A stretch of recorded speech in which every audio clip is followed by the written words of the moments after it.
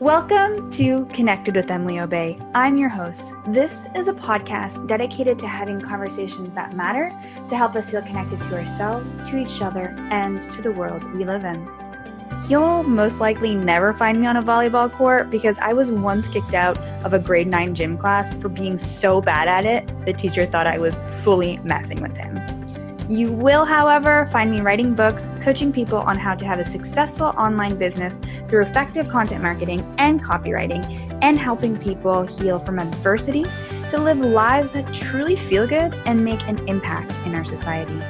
Stick around because I ask the questions we're all wanting to know the answers to.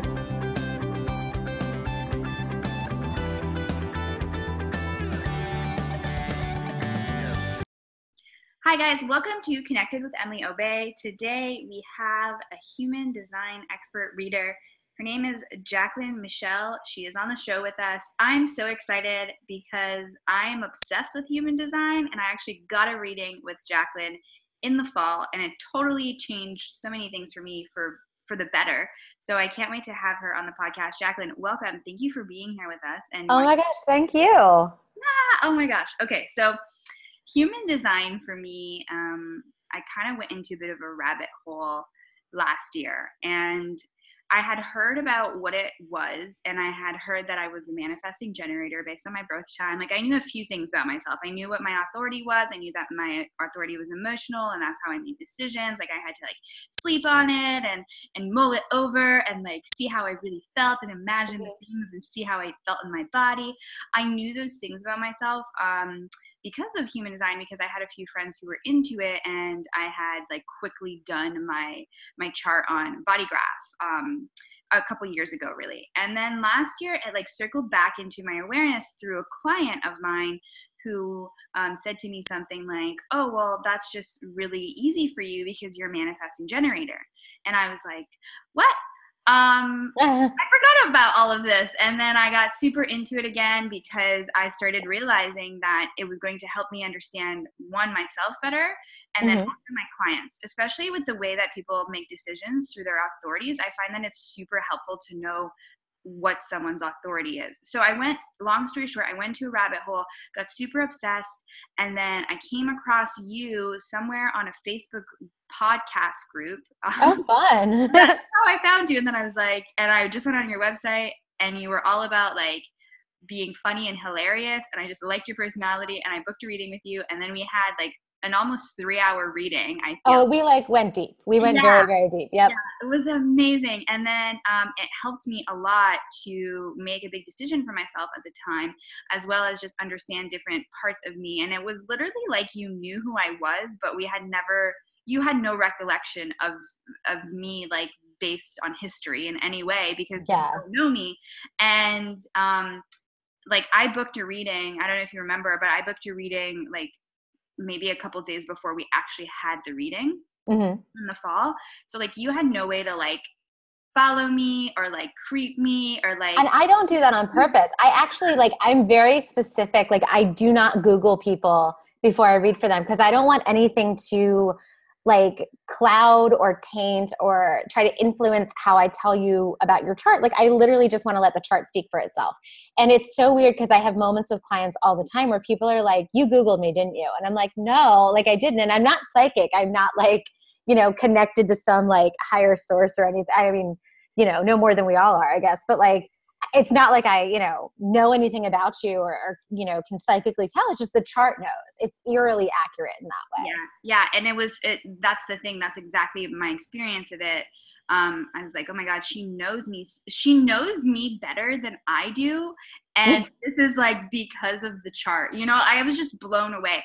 So with that being said, I knew that I wanted to have you on the podcast because not only did I become obsessed with it, I think that it's super helpful for people to understand what the system is and actually get to see a piece of their soul in some way. Yeah. It's super, super clear. And what I really love about human design, and maybe you can tell us what you really love about it and why you've done, or you've devoted yourself to it in some way in your career.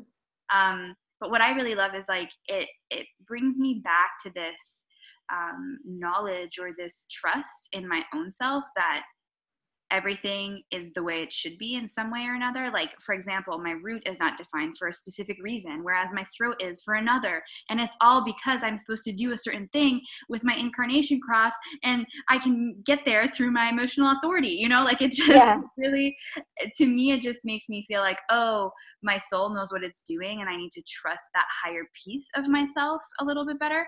And that's why or with more ease, I guess. And that's why I really, really love human design. So with that being said, that's how you came into my world. Now I want to give you the talking stick, and I would love to know how you became also obsessed with human design and decided to teach it and read charts for people. Tell us. Yeah. So I was actually, it also came from a podcast group, oddly enough. God, it must have been over a year, almost 2 years ago now. I was working in a corporate job, and I was stuck. Like, I knew it was not working for me anymore. Like, I felt really, really unhappy, incredibly burnt out, really drained. And the problem was, like, and again, I don't know if maybe you can relate to this, maybe your clients can relate to this, or your listeners. Sometimes when you like put your head down and you just kind of do the things you're supposed to be doing, and you're like walking the path you think you're supposed to be walking, like once in a while you like look up and take a look at your surroundings, and you're like, I don't recognize where I am anymore, or who I am, where I am. Like, it just, I didn't know anymore what was going to resonate for me or what felt good in my own body, because I had just been kind of putting one foot in front of the other for so long and not looking around.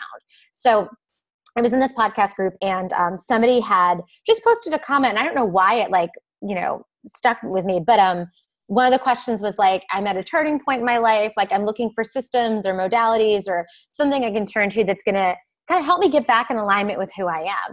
And a lot of people suggested astrologers, and somebody was like, I had a human design reading. It changed my world. Like, it was like, got me back in touch with who I was. And I had never heard of the system at that point. And I was like, what is this thing? What is human design? It sounds exactly like the thing that I need right now.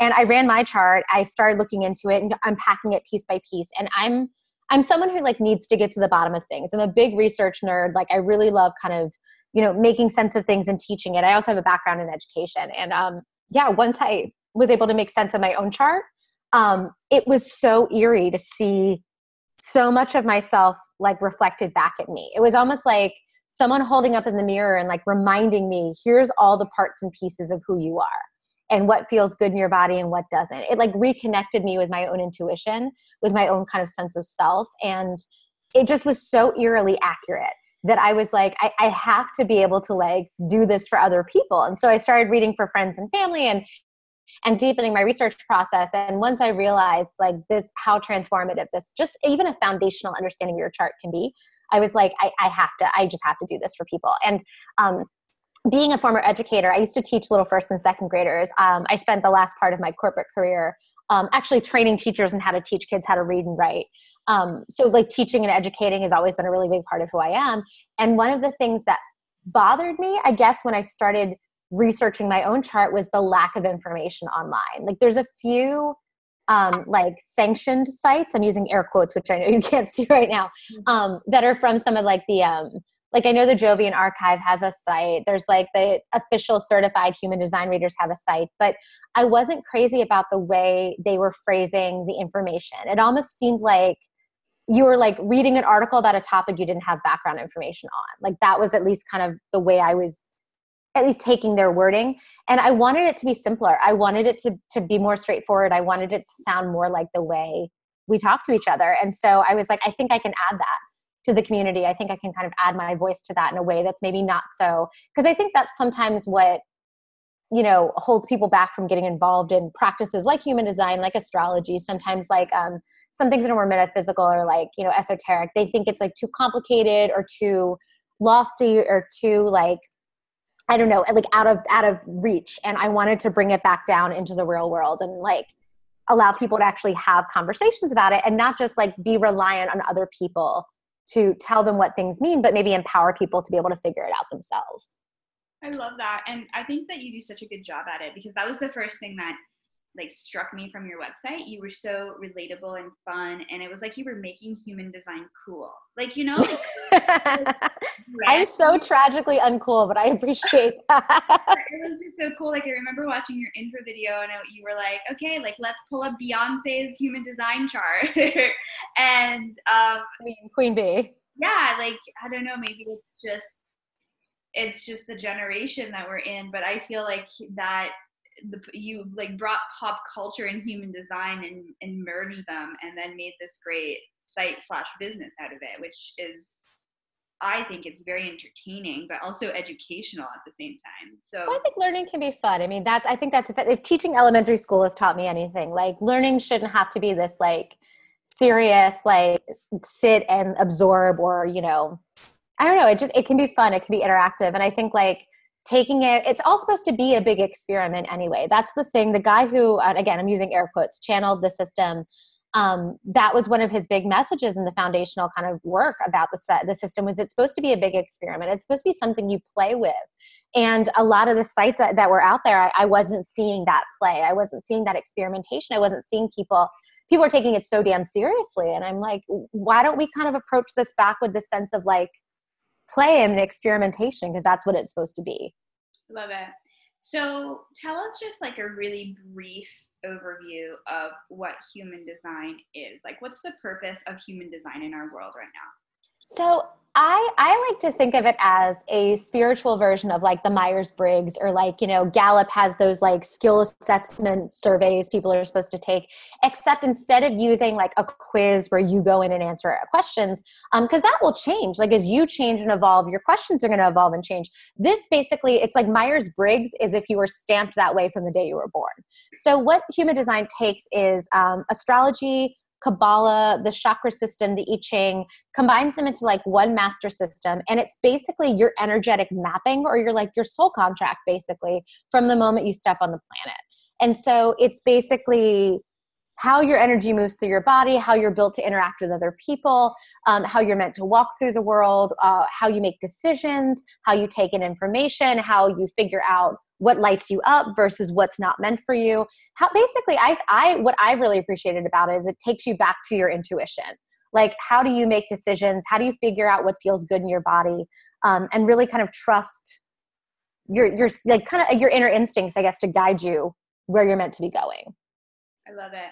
And that's exactly what human design has done for me. So, I mean, if you're listening and you want a reading, it's totally like one of the best decisions you'll ever make, because it really does bring you back to your intuition. And I remember while we were doing my reading back in the fall, I was really debating, should I come back to California or not? I actually did. I am in California right now. I was going to ask.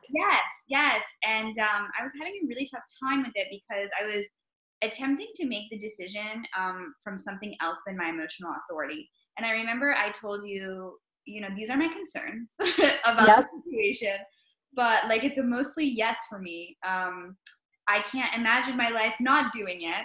And I was really in the space of like, I'm not sure what to do at that specific moment. And just getting the reading brought me back to my intuition, but back to like how my own system works, not how my dad's systems work, like not how my friends work, not how society works, just like basically how I work. And something that we're really super clear about having emotional authority with was that when you have an emotional authority, you kind of have to make decisions like when you're at an 80% yes, because there's always going to be like this 20 or 15% of you that's like always considering like the low peak of the emotional wave. And that was like life changing for me because I was always waiting to make a decision when I felt 100% about something. And like, it was very hard for me to make decisions because truthfully, I don't often feel 100% about something ever. Whether that's a no or a yes. Like if it's a no, sure, like it could be a no up until like 90% for me, but I can still feel like the positive of what that situation could potentially bring to me, right? So knowing that about myself allowed me to like work with my own system in a way that was effective and actually make the right decision for me, because I really do believe if I hadn't used my emotional authority to make the decision about California, I may not have come, and then my life wouldn't be as expansive as it is right now, and I'm only like a month into being here. So yeah, I mean, just so amazing to know how we all make decisions. And I think I remember you telling me that you were a sacral authority, which you really do feel like if things are yes or no to 100% and pretty quickly, or just like comes through like lightning, almost like a gut reaction of like yes or no. correct? And that's one of the things I think that's hard for people wired like you, because you also have your sacral center defined in your chart. That's one of the things that makes you a manifesting generator. And manifesting generators, there are some things, low-key things, that you may have 100% certainty on when you make that decision. Like, I want that pair of shoes. I want to, eat that thing for lunch. No, I don't want to go out with that person, or like whatever it is. Those low-key things you will get 100%. And emotional doesn't translate the same way. It takes a little bit longer. It's definitely more tumultuous. And I think sometimes we want it to feel the same way. Like, if I'm going to get 100% through the sacral, then I got to get 100% through the solar plexus. And if you really emotionally considered something, just like you articulated, it's going to feel about 80%. It's going to be like, you know what?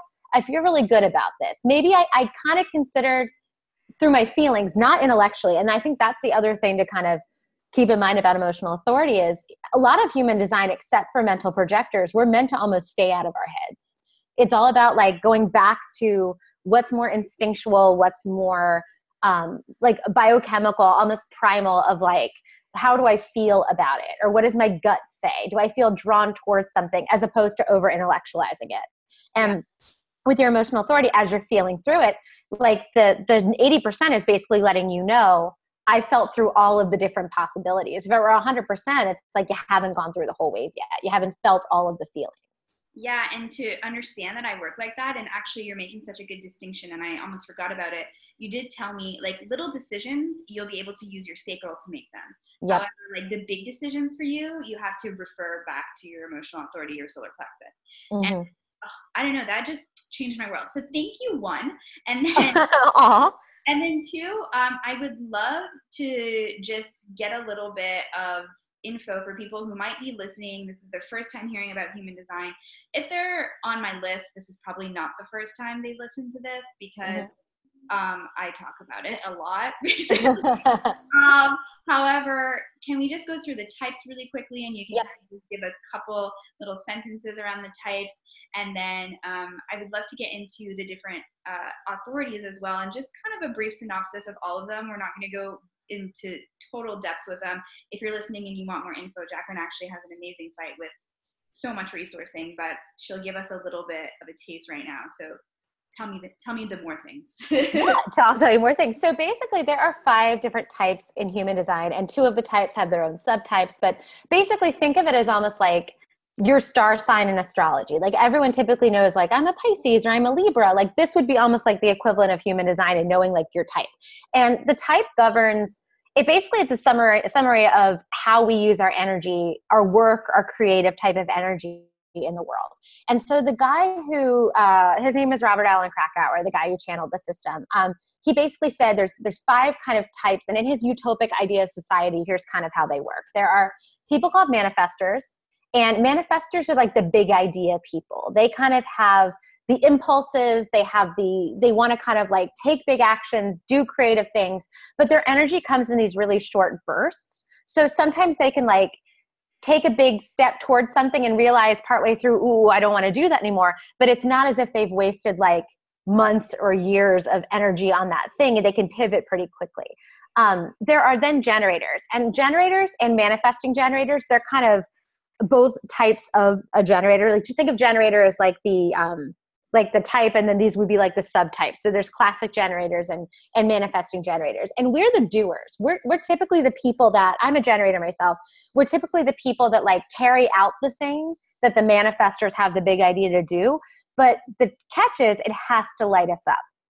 We have a ton of primal kind of life force, sacral energy to give to something that truly gives us joy. And that's almost like our covenant with the universe, is we get this giant amount of creative workforce energy, but we have to feed our sacral back with joy, or else we don't get access to it. Projectors are there to guide. So they're the 4th type, I guess. So we've talked about manifestors, generators, and manifesting generators. You've got projectors. There's 3 different types of projectors. We won't go into all of it, but projectors are basically guides. They would be like the team leader who's able to kind of say like, oh, Jaclyn Michelle, like, you'd be better at doing this part. Emily, this is going to give you more joy. Why don't you take on that task? So they're here to help kind of guide the work to make sure everyone's needs are being met. People are doing the tasks that feel good in their body. They have the guidance and support that they need. And then finally, the 5th type, they're called reflectors, and they're incredibly rare. I think it's like less than 2%, less than 1% of the world's population. They're very, very rare. And every single center in their body is open. And we can talk about centers a little later if you like. But they're basically incredibly intuitive. They mirror back situations to people. And so if we, like, the reflector might be the person, like HR, maybe. If HR functioned the way HR should in a company, they would be the one who's like, ooh, I can tell people are upset, or this team seems like they're struggling, or this person seems really frustrated. They're reflecting that back. And basically, if the reflector is sick or angry or frustrated, like, we all screwed up in some way. So they're reflecting back kind of like the conditions, I guess, of the project. And so everybody belongs to one of those 5 types.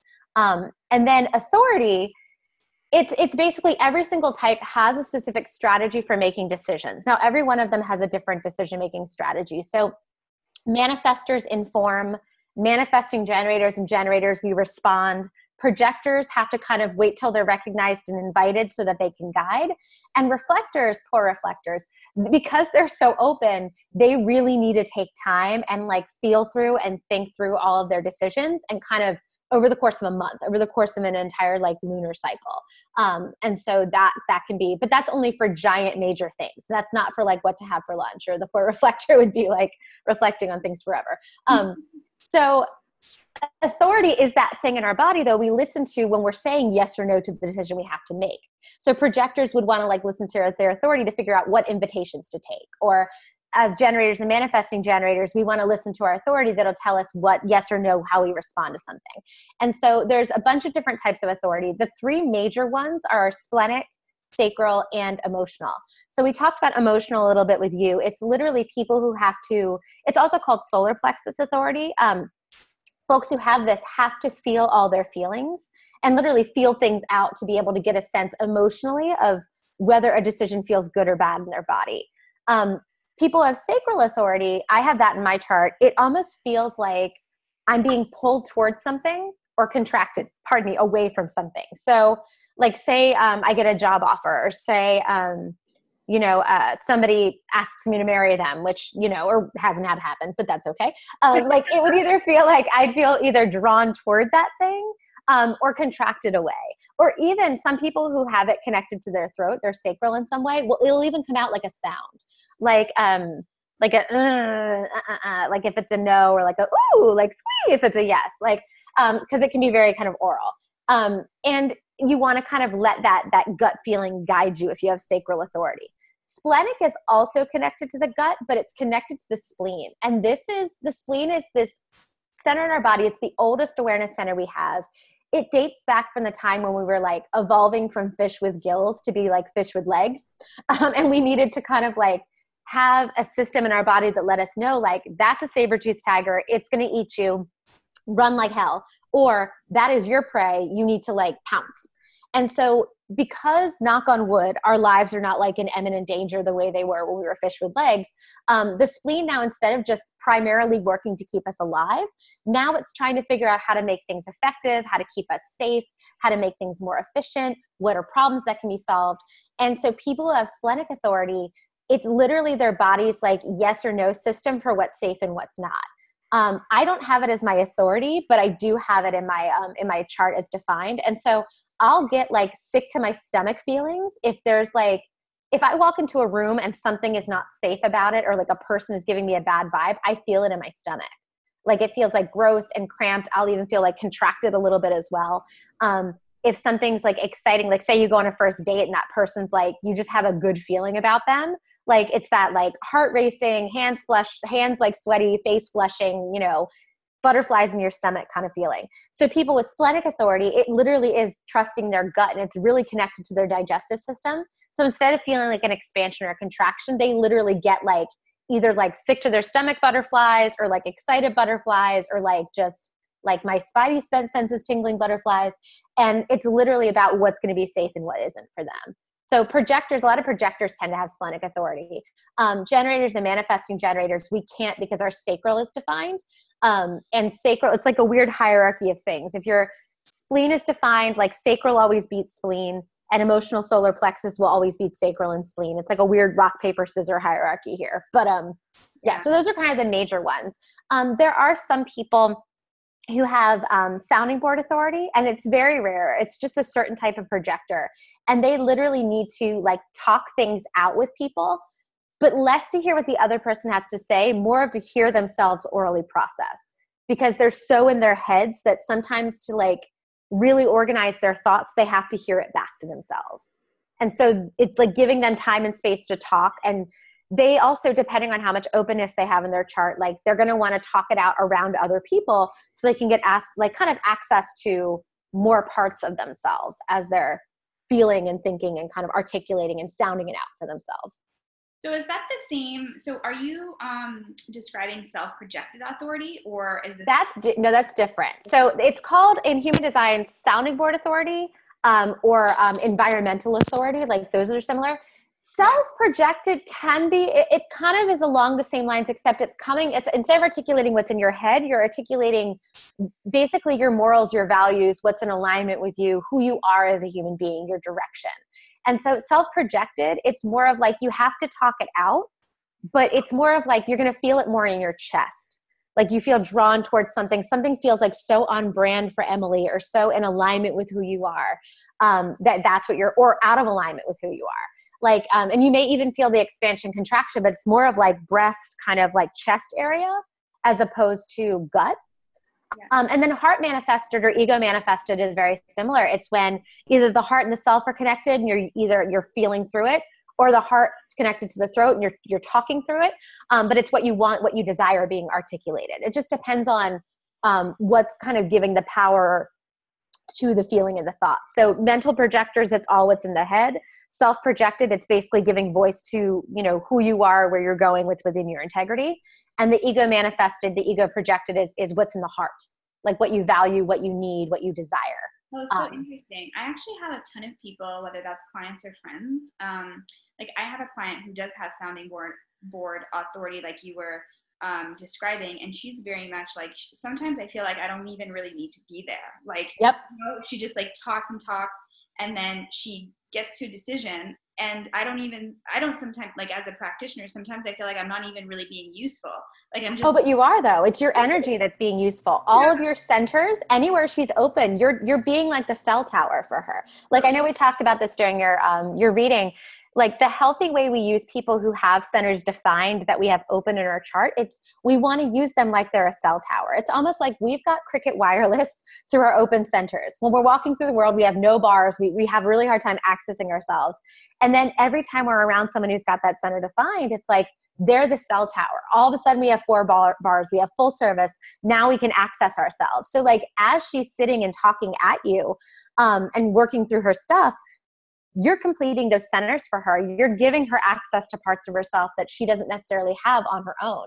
It's not a weakness. It's not a vulnerability. It's just the way we're meant to kind of work with each other. So even just by sitting there quietly, like you're helping her get more in touch with who she is, what she wants, what she needs, what she desires. So you are doing a lot. Oh, that's really interesting. It's just more passive. Yeah, which is great to look at it that way, because I do. Like when she has a big major decision to do, I know that I'm not going to be guiding her into any kind of like emotional support, or even like helping her check in with her sacral response or her splenic response, because that's not what she needs. Mm-hmm. She just basically needs to talk it out, hear it out. And then that's how she comes to her major decisions, which I think is so interesting, because it's like, again, it's kind of crazy how accurate it is for every single person, Mm-hmm. It's so I've yet to read for anybody who's been like, this doesn't sound like me at all. Yeah, probably. It's very weird. Yeah, absolutely. Okay, so then just to make more sense of it, because I'm actually learning about this as you're speaking. So the authorities, I mean, I knew emotional, sacral, splenic, or how do you say it? Splenic? How do you? Yeah, you. I don't think it's splenic, tomato. Like. All right, cool. Yeah. There's sounding board authority, and then can you just make sense of you said environmental authority, and then you said something else as well. Yeah, environmental is sounding board. They have it depends on where you run your chart. Like I've heard them called different things. Like so there's self-projected, we talked about. The ego manifested or ego projected are all what comes from the heart and the self. Environmental sounding board, they're the same thing. They're all what mental projectors have. The last one though is the lunar authority. Yeah. And that's what reflectors have. And oh my goodness, it is intense. So Yeah. Reflectors, basically, so the more centers you have open in your body, the more sensitive you are to other people's energy. And so for reflectors, for them, when they get a chart reading, they're going to hear like the same thing. Okay, your heart's open, your self is open, your spleen is open, your whatever's open. And they have a potential to basically like either put on the costume of someone else's energy through that. But typically reflectors are built a little bit tougher and stronger than that. So it's not like they're constantly morphing into other people. It's more of like they're using other people as like antennae and like cell towers to get clarity on themselves. So depending on the configuration of the centers of the person they're talking to, different gates that they have activated or they have access to. So anytime we have a gate in an open center, and those are, if you're like, I know this is probably like sounding like a foreign language to a lot of folks. If you've run your chart on my body graph, you're going to notice there's shapes in your chart that are white, and then there's shapes in your chart that are colored in. If those shapes are colored in, those are defined. And sometimes there's little numbers in there that have a gray circle around them. Those are gates. And you'll notice there's even like a little red or black or even a red and black line like extruding from some of those. Like those are all gates. Sometimes those gates are activated in a center that we have defined. So those are traits we have access to all the time. Doesn't matter who's around, doesn't matter where we are. Like we always have access to that part of ourselves. If we have a gate activated, but it's in a center that we have open, we only have access to that characteristic when someone else is around who has that center closed. It's almost like we've got the light switch flipped on, but there's no power going to the circuit until we get around someone who's got that defined, and all of a sudden we've got power. Like we have the light switch on. Like for example, in my own chart, I have my heart center open, but I have gate 21. And gate 21 is this like potential to be competitive, or this potential to be kind of like a need to be first kind of thing. I'm totally not competitive 90% of the time, but just certain people, I notice I get a little bit like Monica from Friends. Do you remember the scene where she's like with the ping pong and like her hair's on that? Like that, I always think there's someone who brings out my inner Monica, like, but it's not everybody. And so it's just so interesting to kind of look back and be like, okay, that's what it is. That's why 90% of the time I'm totally cool and totally non-competitive and totally chill. It's just certain people bring it out in me. So reflectors, that's their entire life, is trying to navigate who are the people who have energy that feels really safe, that gives me access to the parts of myself that I need. And so that's why they have a whole month as their authority. It's more like they need to feel it out and talk it out and kind of just sense through it really with their whole body over the course of a month around a bunch of different people, and see what keeps shaking to the surface as like the most consistent thing that feels good to them. And it's not for minor things. It's only from big, major things like, do I want to move across the country? Do I want to marry this person? Do I want to make babies? Do I want to change careers? Like it's for those big things they really need to feel out because they want to have access to the most of themselves as they do it. That's no easy feat. I'm always like, oh man, poor reflectors. It just takes a while for them to kind of feel really good about a decision. Yeah. Okay. So that must be really challenging because I can't imagine. I mean, I feel this is my thing. I feel like emotional authority is still pretty challenging. Mm-hmm. I would probably prefer to have sacral, to be honest, because I feel you on that. Yeah, I could have easier access to like more so gut reactions instead of having to go into my feels to have to make decisions. Because then sometimes I'm like, is it right? Is it not right? I don't know. And that's where this whole rule of like, or not rule, I guess just a guideline of if you're 80% sure, like you got to move forward with it, has helped me so much.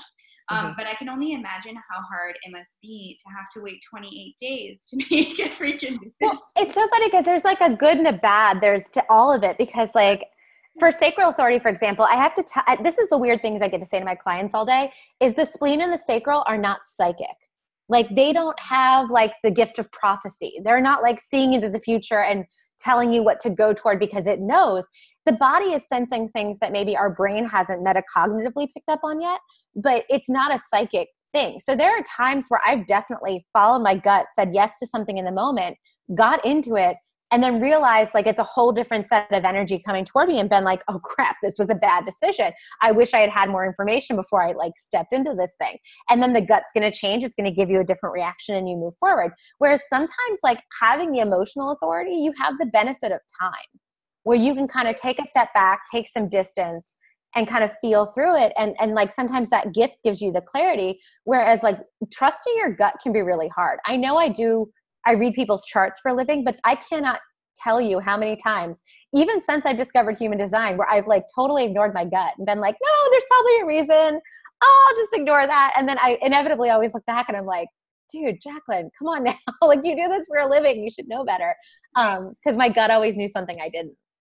Interesting. So it's like the more so basically big guideline here is that for big decisions, we should always refer back to our main authority, right? Yes. Mm-hmm. Big decisions, whether you're a reflector and your authority is lunar, or you are a projector and your authority is sounding board, or you're a manifesting generator and your authority is emotional, like whatever it is, when you're making a big decision, go back to your authority to make the right decision for you. Correct? Mm-hmm. Yep. Cool. And especially if you've got either split or triple split or quadruple split definition in your chart, that makes it even harder. Like there are some people who just the way their centers are set up, not all their defined centers are talking to their other defined centers. Okay, so is that what that means? Tell us more, because so I have a single definition. So do I. Yeah.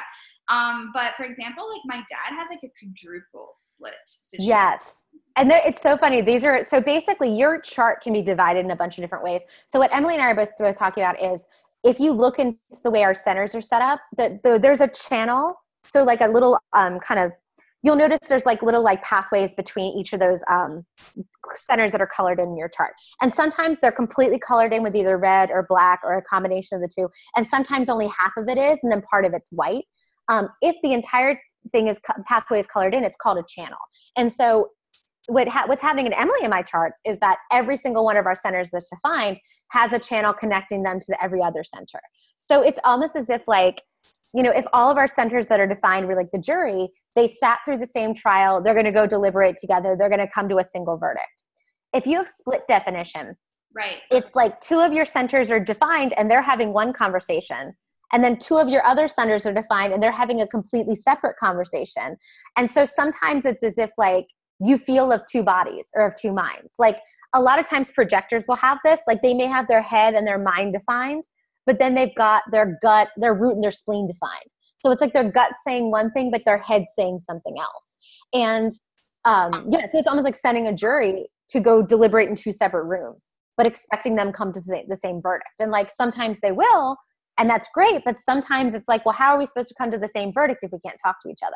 And triple split just adds another dimension in it. Instead of it going to 2 rooms, it's 3 rooms. And quadruple split, it's like going to 4 rooms. So it's basically like different parts of your body are going to react to the information in different ways. So your heart might feel pulled towards something, but it feels outside of your integrity maybe. Or, maybe your root is pushing you toward taking action on something, but your spleen is saying no. And so it just depends on, again, how things are configured. So the more split you have in your definition, the more important it is for you to like really get in touch with your authority and like really trust that intuitive process, because it's going to help you kind of drown out some of that emotional noise, or I guess like sensory noise, and really defer to what is my authority. So like for you, Emily, it's like, say you had split definition. You might have, your feelings might tell you one thing, but your spleen might say something else, or your sacral might say something else. And for you, it'd be, okay, it's like thanking the spleen and the sacral for their service and like thank them for like weighing in, but you're going to ultimately defer to what your solar plexus says, because that's your authority. So it's kind of learning how to listen to the right parts of your body at the right points in time. Yeah, and I imagine it could be really difficult for people who have like splits, because it's like you, I think you explained it so well, they all go into different rooms to have a consensus, but it's like, what if the consensus is not the same? So what you do in that case is you learn to work more with your authority so that you can make decisions properly at the right time, is what I'm saying. Hopefully. I mean, but again, this is all supposed to be a big experiment. So a lot of the times, like we definitely, like we try something out, like I ignore my spleen all the time.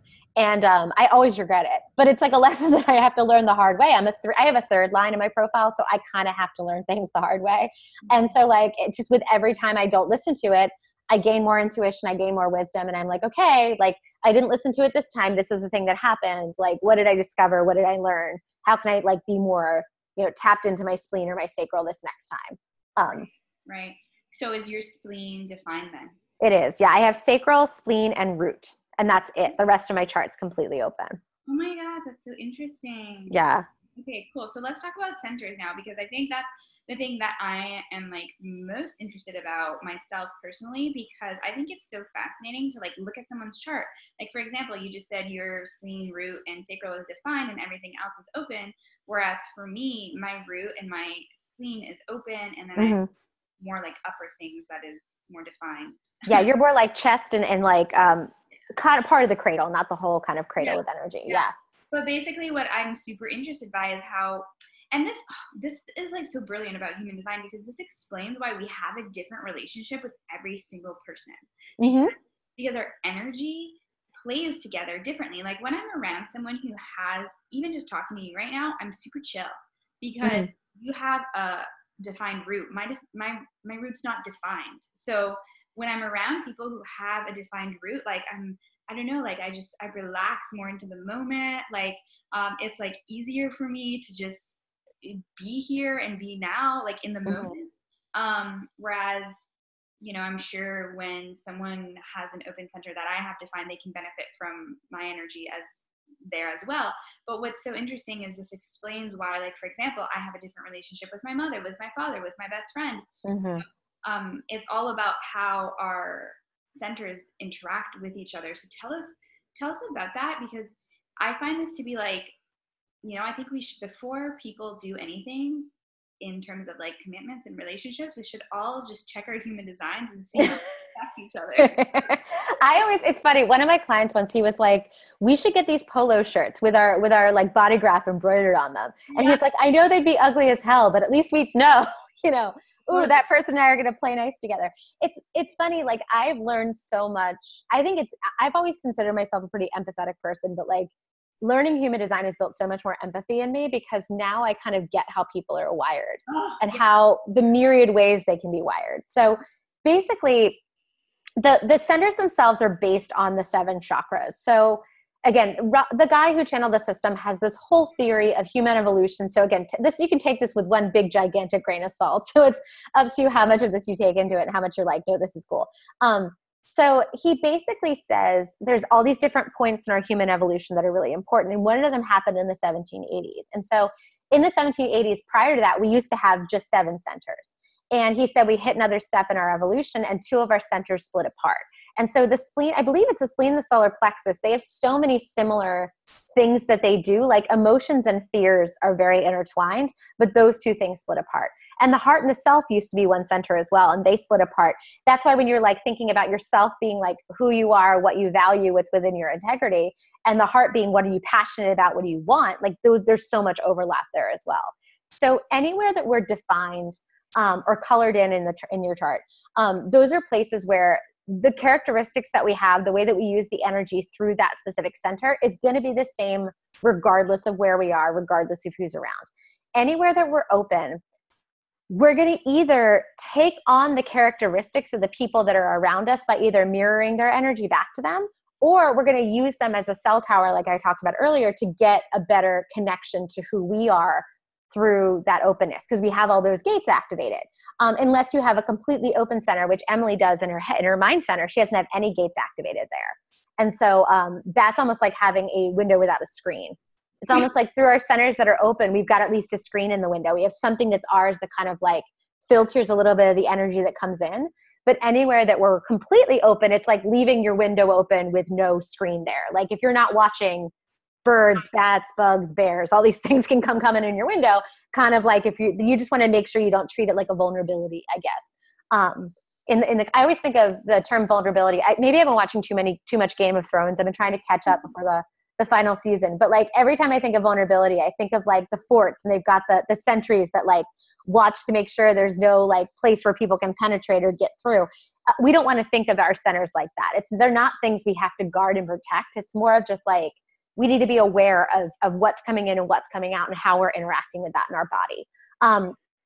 And so it's not like we want to like, I almost used to explain this incorrectly as well. Like I used to explain it as like, anytime we have energy coming in, we want to get rid of it because it's not ours.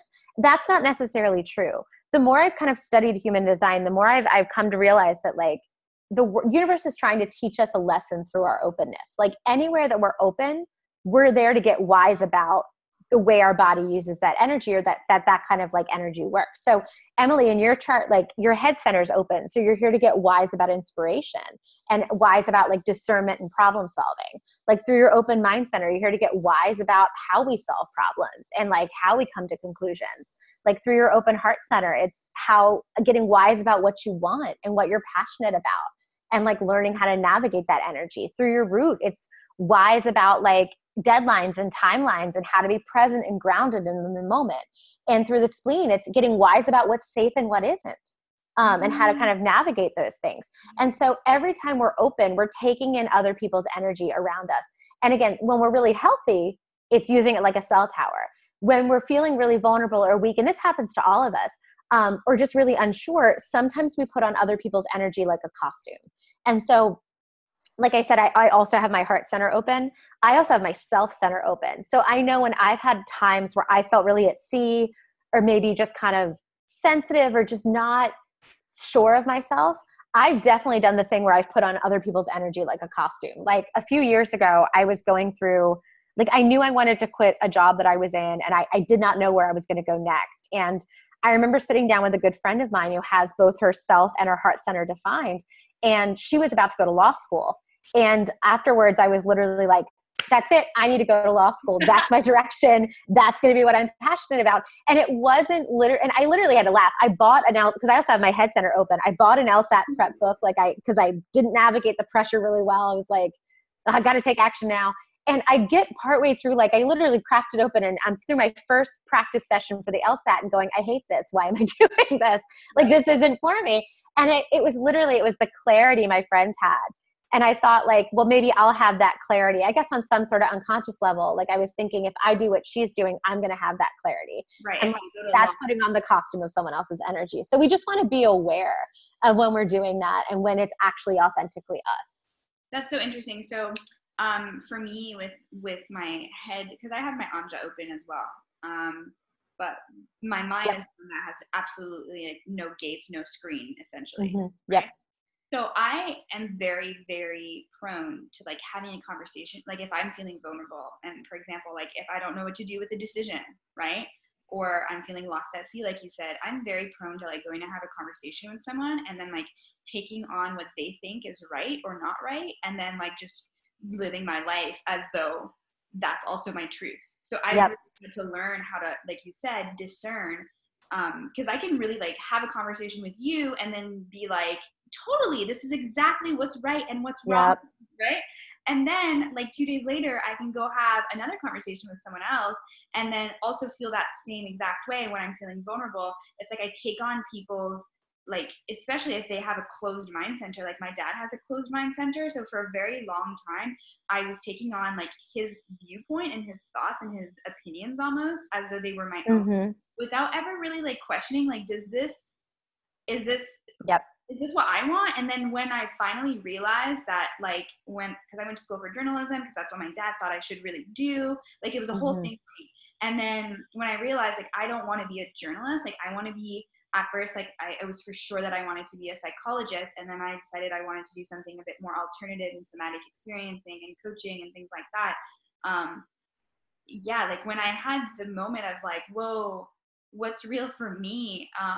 That was like life changing, but because I was confused on what was right to do or not, I think because of my mind, you can tell me if there's other things that were influencing that. I just took on his beliefs as my own until I realized like, these aren't even my freaking beliefs. Like this doesn't feel right in my solar plexus. It doesn't feel right in my sacral. Like these are not my beliefs. It was your open heart, and I think it's the mind center, both of those being open for you. I think it's hard too, because a lot of times people with that openness, if they do tend to kind of agree with the people that they're around, they're the people that sometimes we project on or label as being like indecisive or hypocritical or, but it really what it is they are convinced in that moment that the person they're talking to is correct. So like it's helped me again build a lot of empathy, because if I can look at your chart and see that in you, I'm like, she didn't lie to me. She wasn't like giving me lip service or like, trying to make me believe or coerce me into thinking she agreed with me. You did agree with me in the moment. It's just other things happened since then that may have turned your mind in a different direction. So it's having the awareness now of like, now when you go into a situation and like you ask someone for advice, let it sit with you for a while and see like, okay, when I'm by myself, does that still feel like the correct thing? And if I talk it over with someone else, do I still feel like that's the correct thing? Or do I feel myself drifting into their kind of territory? Yeah. The challenge with you and I having the Mind Center open is that we can see so many different possibilities and so many different directions and so many different eventualities that like, it does become hard for us sometimes to figure out like, well, what do I decide? What do I think definitively? Because we're just so open in that way. Yeah, and I guess that's like beneficial for us in some ways because it's like we can. I'm sure that you. Well, I mean, I feel that from you. So I'm sure people have told you before. Like, it feels like I could tell you anything, and you would be like, "Of course, this makes sense because of this." You know, like you're open to all different opinions, all different kinds of thoughts. You'd be able to see the perspective of everybody involved. So like, there's a gift in that, but then also it's more so. I've learned I have to kind of go back to my own self and then check in with my centers that are defined to see like what feels really aligned for me, and then what did I maybe pick up from another person that might, because sometimes if you pick up something and you're like, I love this is so true, and then other times you pick it up and you're like, oh, I think I need to do this, but it might not be the case, and then that's when you can run into trouble, correct? Oh, absolutely. And it's funny because you and I being wired to have the Mind Center open, it's funny. There's a certain type of person that like for years would just like, I don't dislike, and I have an open heart center, so this might resonate with other people who have an open heart center. There's not many people in this world I strongly dislike. Like it takes a lot for me to like really not like you. I'm pretty open like that. But one of the things that used to drive me nuts about people was when you were trying to have a conversation and they just refused to see things from your perspective. Yeah. And once I learned human design, I learned that there's actually a way people's charts can be set up where they've got the head defined and the mind defined, but they have no connectivity between the mind and the throat. Like 17 to 62 is blank, 43 to 23 is blank, 11 to 56 is blank, and they've got the top two centers defined. Those are folks that if they haven't experienced it, they literally cannot acknowledge that it's true. Like that gives us more compassion for like people who genuinely, like, for example, to us, it's like, why don't you just be more progressive? Like, it's so easy. Like, what are you doing? You know? You almost have to make the experience their experience. Like to be a little controversial for a minute, like I remember back in New York City seeing a police officer treat a girl of color really inappropriately for jumping a turnstile, when I had noticed that like my card had also not worked at that turnstile, but he had let me through the emergency gate. And I remember being like so angry with him and so furious with him. And I remember sitting and just like yelling at this guy. And afterwards, I was telling the story to a friend of mine, and I remember him being like, but that doesn't happen that often. Like, cops are fair. Like, racial profiling's not a thing. And being like, whoa, hold on a minute. And like he really, and I look back and I'm like, I wonder if in his chart he had those two centers closed. And it would almost be like, I would almost have to take him to work with me and take him through my commute and show him like, watch what happens in this neighborhood, or watch what happens in this area, or watch the police interact with that group of people, for him to experience it, to physically see, oh crap, maybe this is something that happens, which again, it shouldn't have to be that hard, but it is really frustrating sometimes. Like, you almost have to make the experience that person's experience before they can even acknowledge, yeah, that could happen. And even then, sometimes they don't. So it's like, it's almost like, if it didn't happen to them at that point as well. Yeah. It's almost like, you know, on cop shows where they have the murder board. And I don't know why I'm going on a police theme here. Like, there's always like the perp, and then they've got the red string to the evidence, and they've got the red string to the crime scene. It's almost as if people with that mind and head defined, if they can't figure out where the evidence goes on the cop board, they throw it away. And people with at least the mind and head defined, but with connectivity to the throat, it's almost like they internally have like a side bulletin board where they're like, I don't know where this goes yet, but I'm going to figure it out. And let me actually call in other people and see if they can give me advice or counsel or help me see where things could go. You and I, though, it's almost like there's so many different layers. Our murder board is like multidimensional. Like, we've got a 3D diorama thing going on with ours because there's just so many different possibilities. and red string, but it's almost like we have to kind of, we want to, it's given me a bit more compassion for people who just toss out the evidence that doesn't, or toss out an experience that they haven't actually experienced themselves. Yeah. I think it's hard because you want to, my gut is always like, what the hell is wrong with that person? But now that I've dug into human design, I'm like, okay, I can kind of see where that's coming from. Doesn't make it right. Doesn't mean it make it correct. And what's nice is being able to kind of counsel people who are wired that way to be like, you need to put a Post-it note in your pocket that's like, what am I not understanding? What am I not seeing? How am I limited by my own experiences? Like, who can I ask? Like, how can I open up? Right. And I think that's a good point. I think human design in general makes us more compassionate toward everybody. Like we were discussing when we were doing my reading, how for you've kind of almost healed a lot of the things with your mom through understanding how your chart interacts with one another. Oh, 100%. Yeah. My mother is a manifesting generator, but she's got emotional authority. And I know as a child, when she was going through she was changing jobs, she was putting herself back through school. And I know she's someone also that was raised in a household, not to go too personal with my family, but that was Roman Catholic, that was very much and it was the 50s. It was very different era. It was, it wasn't encouraged for her to have her emotional wave, to feel through things, to make a decision. That wasn't seen as, that wasn't acceptable in that family. We always joke that that's the side of the family where we all have a gin and tonic and no one talks about their problems. But my mom, when she was going through something stressful or frustrated, it's I could feel it in my own solar plexus because mine is open. I could feel her feelings in my body and I would mirror them back at her or magnify them back at her. And so she'd say something to me with maybe a little edge to her voice or maybe, frustrated because she was tired. And I would just explode. What is your problem? Why do you hate me? And it was just completely but I was also a teenager. I didn't know how to navigate the openness that I had in my chart. And likewise, I think she was denying the wave in her own chart. She wasn't feeling her feelings. They were building up and kind of boiling over. And I didn't know what to do with the ones that were sitting in my body. So when I looked at her chart and my own, and I kind of even talked back, it was actually funny, over Christmas, I did a chart reading for her. And just talking through the whole thing, we were now, ages 11 to 15 now make complete sense because here's how our energies were hitting each other. And we didn't know, neither of us knew or had the languaging to figure out what to do about it. Yeah. And for me, I've especially understood my relationship with my dad through human design. So that really speaks to me. My dad has all his centers defined except his self. And oh, wow. And he's a manifesting generator, much like I. But what's so interesting is the one thing that I've always noticed about my dad is that he takes on other people's identities, not in his work life, because his work life has always been really defined for him. But whenever he's in a relationship, he becomes who he's with. And I never understood that about him. And I was always really perplexed by it because my self is defined. So I'm very, very clear on that front. Whereas he, at one point, he still has canoes in his garage from the time he dated someone who was super into the wilderness, he just yeah, takes other people's identities that he dates. I don't really know what that's about. That's not my story to tell, but I just started understanding him. Oh, I do. Yeah. Because mine's open as well.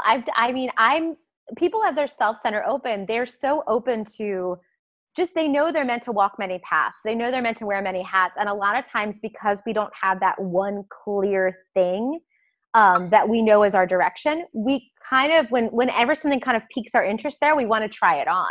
And I've definitely I'm the worst too with that, with dating people. If there's someone who's got a specific author they love, I'll go out and read everything that author's ever written, to try to get to know that, because I want to know them better. But at the same time too, it's almost there's a magnetism to you guys who have that definition. And sometimes we're not aware we're doing it. We think we're going to have that same kind of clarity if we just do the things you're doing. Mm-hmm. And so sometimes it's completely subconscious, but other times it's wow, that person has a really strong, belief system or moral system or viewpoint. Let me try that on myself. Mm-hmm. And maybe I'll have that clarity. Yeah, and that's so interesting because I have actually felt a lot of, so we're talking about the self-center for people listening. Mine's defined, so I don't really pick up other people's energy there, but I can basically, other people can pick up on mine if they have theirs open, right? Mm-hmm. Yes. So I've often felt that people were copying me a lot, and I don't really care that much if people are copying me. Like, it's just What is it? Imitation's the sincerest form of flattery. but it's always been a thing for me since I'm little, that people copy me. Like, and I can see it, and especially like in the way that I talk. Like, if I'm around other people for a while, they start talking like me, and I don't do it on purpose or anything. They just start to like pick up my mannerisms, and then if I look at their chart, the people who do this usually have open self centers, and it's or a throat. Like, cause that's me. I don't even realize I'm doing it with people. If I'm around someone who says bro a lot, I start saying bro. Yeah. Or like if I'm around someone who pauses a lot or has a specific cadence to their voice, like it's completely not intentional. In fact, it's actually really funny. When I was in a sales position, I would work in the South a lot. And I'd find that the more time I spent in New Mexico, by the end of the week, I had a very distinctive twang to my voice. And it's like, I grew up in Maryland, south of the Mason-Dixon. So like I had a little bit of a Southern, not drawl, but like a little bit of a Southern kind of y'alls. And, you know, it comes out in full force. But it's funny because it's like, I'm picking up on other people's speech and articulation and, you know, and when I'm in the classroom, same thing. My friends would make so much fun of me. They're like, you have such an elementary school teacher voice. Mm-hmm. And I was like, I don't really. No, I don't. And then I watched a video of me teaching my first graders. And I was like, oh my gosh, I do. I am Miss D. It's a whole other thing going on out there. And it's like, because it's so unconscious to us, like those of us, especially with the open throat as well. And then that's why it's always crazy with my chart. Cause I've got the 1-2 punch of like, well, the 1-3 punch really of the heart, self, and throat all open, that sometimes I can just kind of like really match the energy of the people that I'm around. That can also be really exhausting. But it's also, I mean, it's just so funny because it's not a conscious thing. It's not like I walked into work every day and go, I got to put my first grade teacher hat on right now. It's just like the kids show up and I would have a specific energy that I would give to them. Because it would match like them. Yeah. Yeah. I would just kind of meet them where they were. And it's so funny because people like you who've got the self and the throat defined, like if you and I were out having dinner, I would probably, it would probably be amplified if we were in the same room. Let me just put it that way. Like I would totally find myself probably picking up on your mannerisms, your pacing, your tone, your energy around that. And like, you probably notice it and I wouldn't. Like, you'd be like, wait, girl, you're using my language or using my catchphrase. And I'm like, sorry. Like, I didn't even, I don't realize I'm doing it. Yeah, it's actually really interesting that you bring that up because it is true. I do have the throat and the self-defined. So I find, I really do find like people will use my voice a lot and they don't do it on purpose. But even I've had like clients who I've had to like straight up have a conversation with and be like, hey, listen, like you're using my voice. And it's not that it's like I hate you for it at all. I want to encourage you to use your own voice. It's just this is the way I talk. Yeah. And when I've had to have those conversations with people, just because I do so much copywriting and content writing, it's important. You know, that's part of I think my gifts, right? But also when I'm not there, then people just kind of like just take on. If they have an open throat or open self, I feel they just take on my identity in that way or my voice in that way. And that's not necessarily like the point of it all. So I have to like bring it to their attention. And that's happened, or it's happened with friends who I've had to be like, listen, like, I think this is becoming awkward because like, you're basically doing the same thing I'm doing. And I'm not sure if you're noticing. Yeah. Like, but this is what's going on. So I think it's so interesting. Whereas and when I'm in contact with people who have more so of a defined self or a defined throat, I don't find that happens. So that's interesting. So I think that's a really beautiful example to showcase to people how we affect each other. Now let's say like me and my friend, one of my best friends, Desiree, she's a manifester, and obviously she's going to have her throat defined at that point. So because both of us have our throat defined, what does that do? Like, how does our energy play with each other when we're together? I feel like we're intense together. In a really beautiful way, we get along amazingly. She has the left incarnation cross of informing. So and I have the left incarnation cross of confrontation, which is interesting. We're like, I'm going to confront and then you're going to inform, you know? You're going to tell me about what I just did and why I just did it. Yep. Yeah. So like when two people have like the throat and the throat defined, let's just use that example. What happens then? Like, how do Well, we? they're bringing their own energy to the table. Like you're not mirroring each other. You're not, amplifying each other. You have your own kind of stuff going on.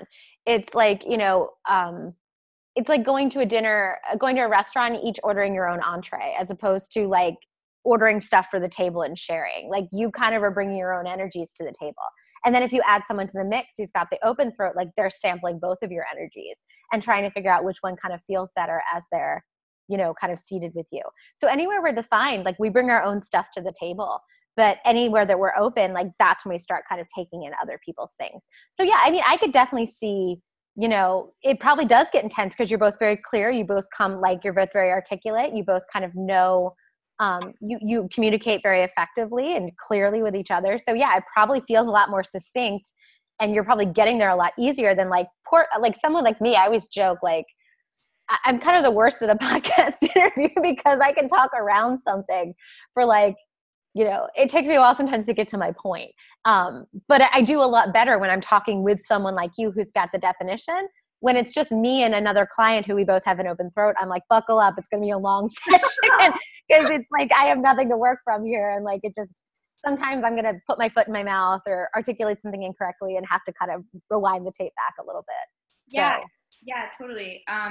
So in that way, like we help each other out all the time, which is amazing. Like for example, I have the spleen and the root open. Like I'm more interested in like my spleen is open, and and I have gates too that like make me a little.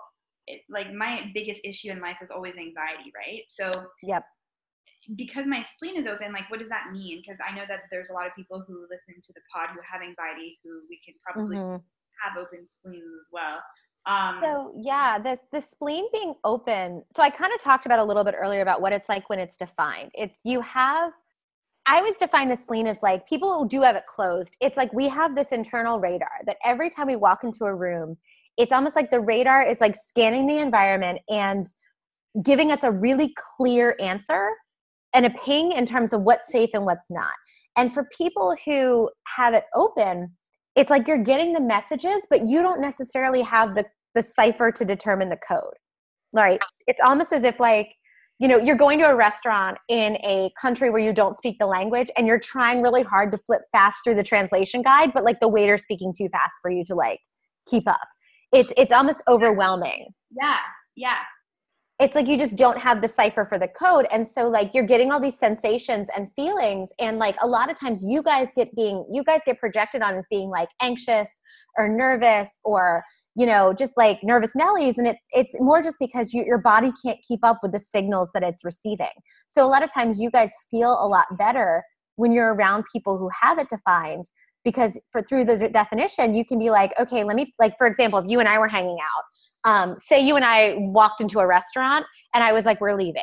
Like you might have gotten all the signals that were like, something's off here. I don't know what it is. Like, I feel like a lot of like, I feel nervous, but I don't know what it is. And I'd be calm. I'd be like, no, we're going. That guy's sketchy as hell. Like there's just something about the ambiance in this place. Like we're leaving. And it would just like, because I would have the code to the cipher, if that makes sense. Yeah. So this is so interesting because my friend Amanda, who's actually on the podcast as well, at some point, we were hanging out the other day, and she's a projector, but she does have her spleen defined. Mm-hmm. And she was telling me this crazy story. I won't tell the story because it's hers to tell, but she was telling me like this crazy story of like an adventure she had in New York City, and it's like, like the whole time my jaw was like open because I was like, oh my God, like I'd be freaking out if I like took all of these quote unquote like risks to like, she was just on this adventure, like living her life, having the best night ever.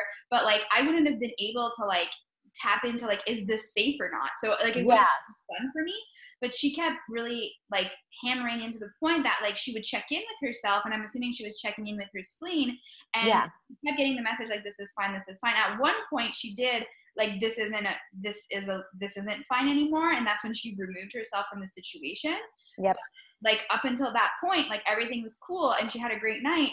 But if I was in that situation, like I would have just not been able to deal with it, because I wouldn't have been Yeah. able to tell, like, is this safe? Is this not? There's a million things that could potentially happen. Like, I don't have access to like that, like you're saying, that clarity of, like, this is the thing that I find so cool about people who have a defined spleen. It's like, even if this is an unsafe situation, you're still calm about it. Yeah, because we kind of know, and especially if you've got the spleen root connected, like, so here's how my body operates, and it's a little funny. Like, so my spleen is defined, so I get the pings and I kind of can get the clear message.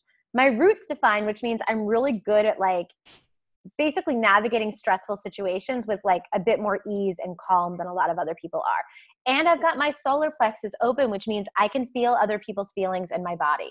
So like I've definitely walked into situations before and been like, I can feel the anger, I can feel the tension.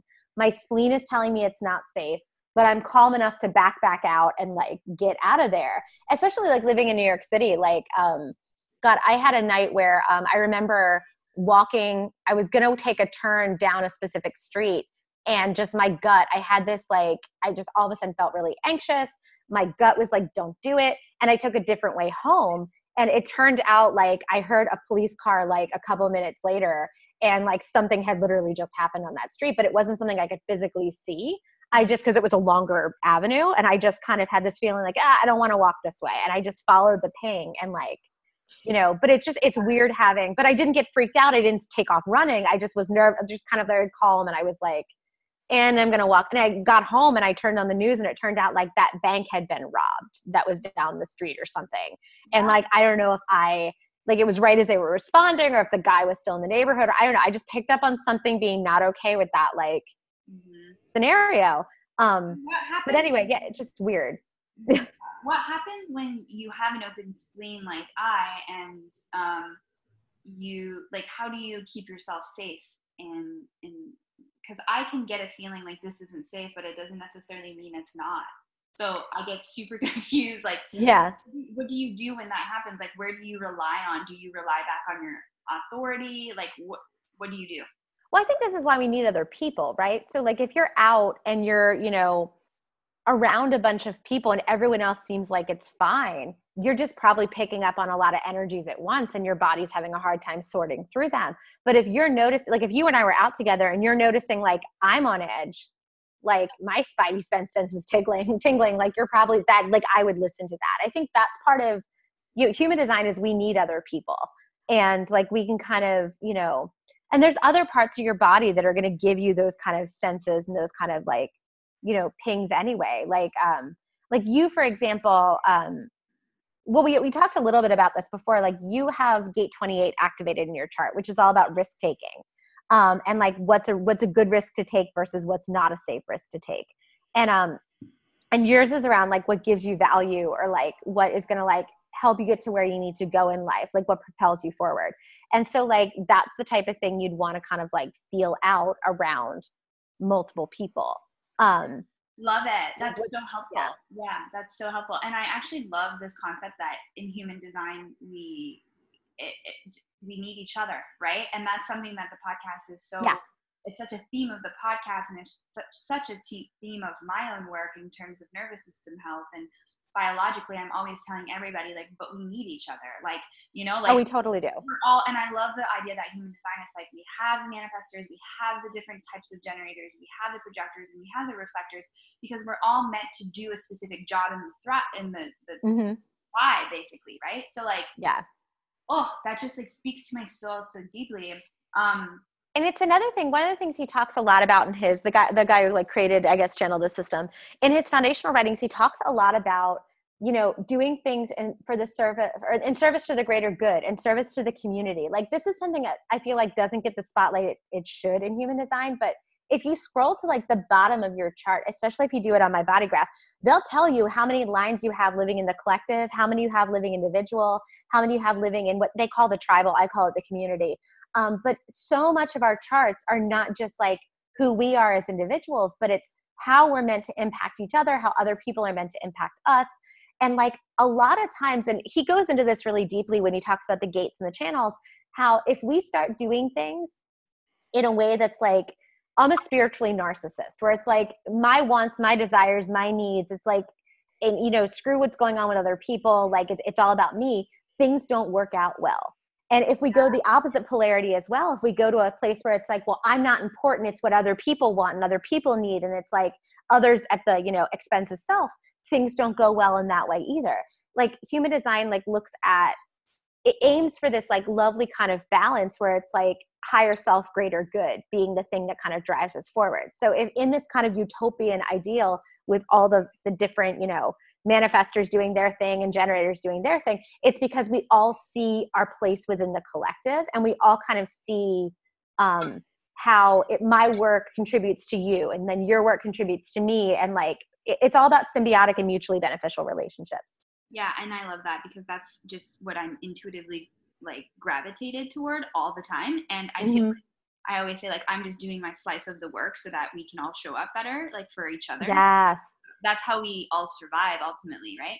Yeah, a lot of the I Ching talks about that as well, and that's where the gates come in, because all of the gates are like parts of the I Ching and like the lines and things like that. So tell me more about the gates. So I actually had a gate thing. I opened something because, okay, the gates was kind of creepy for me in my reading because I was like, what do you know about this? Like, I don't even say this to anyone, and I'm someone who like talks a lot about my vulnerabilities, but this is something that I don't ever talk about because I don't know, it feels intense. So I wanted to talk to you about what the gates were, but then I wanted to touch on fear of inadequacy, which was gate 36 that I had. I've got that one too. You and I are both like, oh goodness. So in the gate, so every gate in our chart, if it's in a center we have defined, like I mentioned earlier, we carry that lesson, that gift with us all the time. If it's something that we have open, like other people are here to help us either gain access to that skill or like learn that specific lesson. And if the gate lives in our mind center, our spleen, or our solar plexus, they not just teach us a lesson, but we get a fear that goes along with it as well. I call them the fear gates because they all, if they're not sitting in a channel, and it's so weird the way this works out. So like if you had 36 connected to 35, like if you had that whole channel, you wouldn't have the fear aspect. But because you just have gate 36 activated, you get the fear aspect, which in you, and I have it as well. The gift we get through the gate of crisis is like this passion, this push to have these new experiences. Like we want to be calling in things that are new, that are deep, that are intimate, that are resonant, but we get nervous about our own enoughness. And like, that's kind of like the universe. It's like, it couldn't just give us this desire without like teaching us something through it. So I know this rears its ugly head for me all the damn time, myself in my own chart with like, I'll start dating someone who's wonderful. And I know like that stupid voice inside my head is like, well, what if I'm not enough for them? Am I thin enough? Am I pretty enough? Do I make enough money?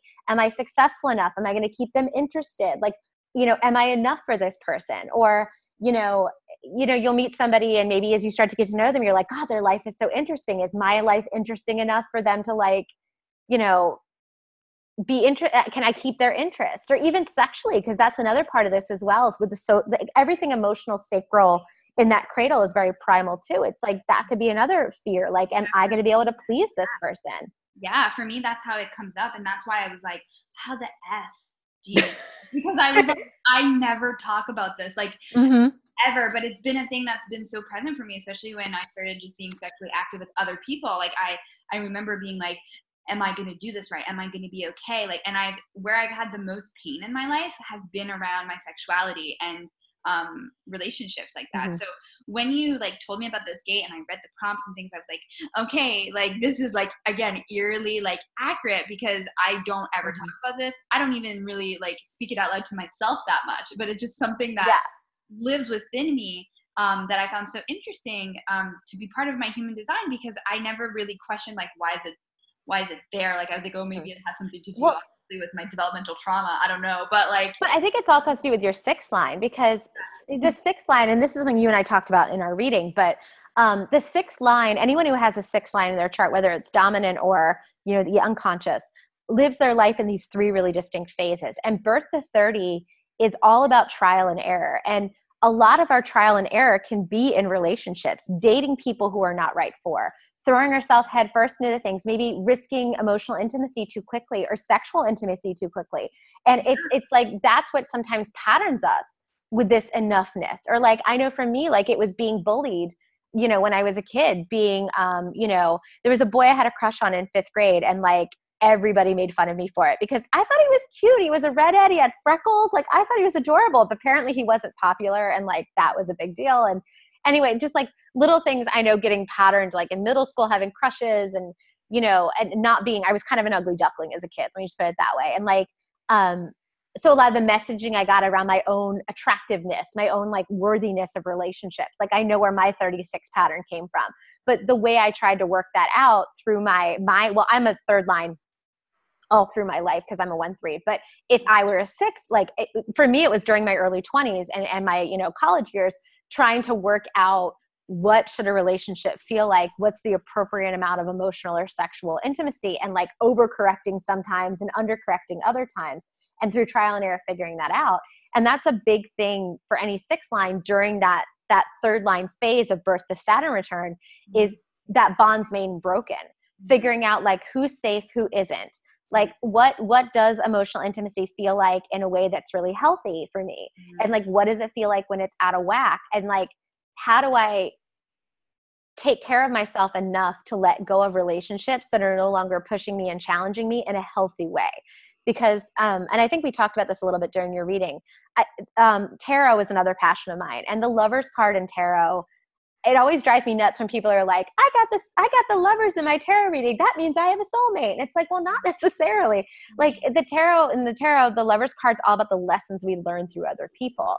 And gate 36, especially during that birth to 30, you know, 3rd line period, is all about how do I have a relationship or build a relationship, friendships, romantic relationships, sexual relationships, where like the amount of intimacy is healthy and the amount of vulnerability is healthy. And like, we're both growing, we're both learning, we're both changing.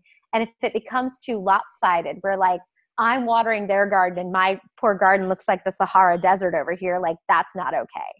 Yeah. And that's been so true for me. So that's so interesting. And that brings me, so, okay, from a human design perspective, it's almost like my soul kind of signed up or like wanted to like work through this stuff basically. Yeah. It's showing up in the, like for you and I, like it's showing up in these gates that are challenge points for us. Like, yep. Like the spleen being defined for you or whatever is there, like super easy for you. The throat and the cell for me, super easy. But then I also, and we all, I'm assuming, have some growth points that we kind of almost from a human design perspective signed up to kind of work through. Yeah. Okay, so cool. So then you're talking a lot about profiles, and that's something that I wanted to touch. So, okay, and this is something I wanted to ask you for my own personal gain, to be quite honest. Yeah. You said to me on my reading, and then I just took in the information at that point because there was so much. But then I started thinking about it. You said my specific profile can indicate many things, and I love what you said, and I want you to tell us about what the profile means in human design. But you also said something along the lines of like, oh, a 3-6, because I'm a 3-6, correct? Yes. You're a 6-2. I'm a 6-2. See, whatever. Yeah. I have your chart in front of me. That's why I made sure I like re-listened to your reading like before you sat down.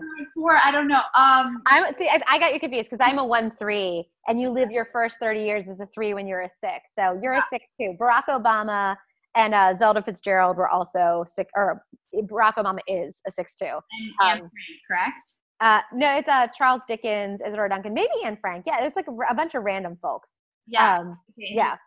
So, but you said something around the lines of like a 6-2 has a soulmate usually. And yes. What does that all mean? I was like, wait a minute, tell me I have a soulmate again, because that's reassuring. But I want to know why that is, and if certain profiles like have specific types, because actually a lot of the questions that I got that people wanted me to ask you from social media was about human design and dating. So I want to do profile stuff, and then tell me about the soulmate thing, and then tell me about dating each other, like what type goes well with what. I'm gonna let you like talk for a long time. So okay. Remember to interrupt me a couple of times through and like redirect me if you need to. Hashtag open throat problems. Okay, so let's start with the soulmate thing, because 6s, every profile has these like key terms or like major keys. I like to channel DJ Khaled when I do my readings. There's some major keys that happen with every single profile type. And in the 6 line, the major key for the bonding strategy is soulmate or not. And so you're someone who, as you grow into your post-Saturn return, into Chiron return, and then Chiron return into well, death, whatever that is. And what I mean by Saturn return is like around our 28th, 29th birthday. It depends when Saturn goes back into your natal house. Like that kind of big changes kind of end up happening in our lives. Chiron return happens around our 50th birthday. And so basically those kind of are the benchmarks that kind of divide up the life of the sixth line. So typically birth to 30 for a six, like we talked about earlier, is so much trial and error. And it's like trying on relationships, trying on levels of intimacy, trying on emotional vulnerability, trying on what feels good and what doesn't, and learning like what is going to be healthy and what isn't. And a lot of times the bonds that we make birth to 30, whether we're a third line or whether we're a sixth line in that birth to 30 phase, a lot of times they don't last past that. If they do, they're people that are meant to walk with us through a whole bunch of different stuff. They're supposed to kind of be with us through a bunch of different incarnations. And it's a bond that every day we're like, or every time we're with that person, we're renewing the bond. We're kind of like taking a step and recommitting ourselves to that relationship, that energy. But when those relationships stop being harmonious, or when they stop growing us or pushing us or changing us, we're meant to break the bond and let it go. And it doesn't have to be something as big as like, I think about like Gabby Bernstein has this beautiful cord cutting meditation where you like imagine a sword of white light, like breaking the energetic cord between you and someone else. Like it doesn't have to be that drastic. It can literally just be like, I have to shut the door on this relationship right now. Like it's not pushing me, it's not growing me, or it's getting to the point where it's like not healthy for either party, or maybe just one party, and it needs to end for right now. And maybe later, if we both grow and evolve, we could open that door again. For myself, being a 1-3, when I unpacked the bonds made and broken part of my chart, I was like, that makes so much sense, because I've always been someone who's had like very emotionally intense, but very short relationships, like 3 months, 6 months, where it's like, you feel like you've gone through hell and back with that person. And you're like, how could it have only been 3 months? Or how could it have only been half a year? And maybe those are people I haven't walked with. Or I used to have like groups of friends from specific periods of time in my life, but they didn't transition from one cycle to the next, or one period of time to the next. And I used to carry a lot of shame and guilt. Like, what's wrong with me? Why don't I have people that like stuck with me through everything? But it's more of like, we served each other in the way we were supposed to during that time. And now the bond is broken, and I'm learning new lessons with new people.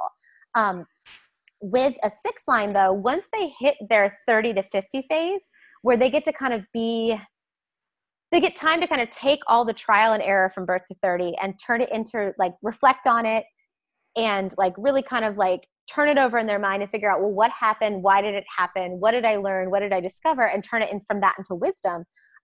That's when things start settling down. It's when they kind of retreat a little bit. They stop making such crazy, big risks. A lot of times things just start settling. And so during this time, the career tends to settle down, friends and family tend to settle down, and the soulmate tends to kind of show up.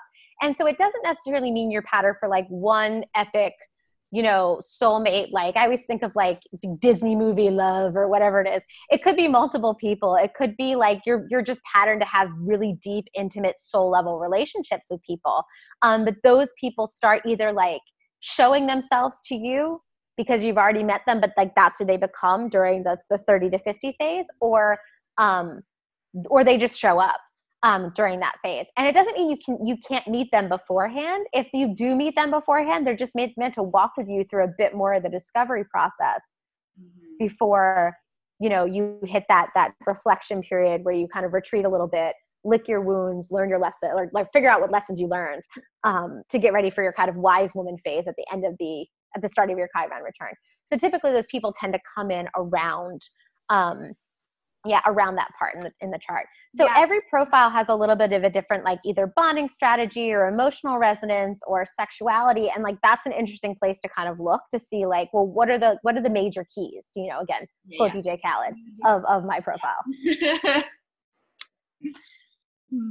And so with the profiles though, so there's a bunch of different types. So there's basically, the profiles come from the lines of the hexagram. And this all goes back to the I Ching. So everybody has their conscious sun living on a specific gate in their chart. So if you want to get down to how to actually understand your human design chart 101, that's why I love my body graph. They have a view of your chart where you can click on it, and there's like a whole chart properties tab that like lists all this stuff out for you.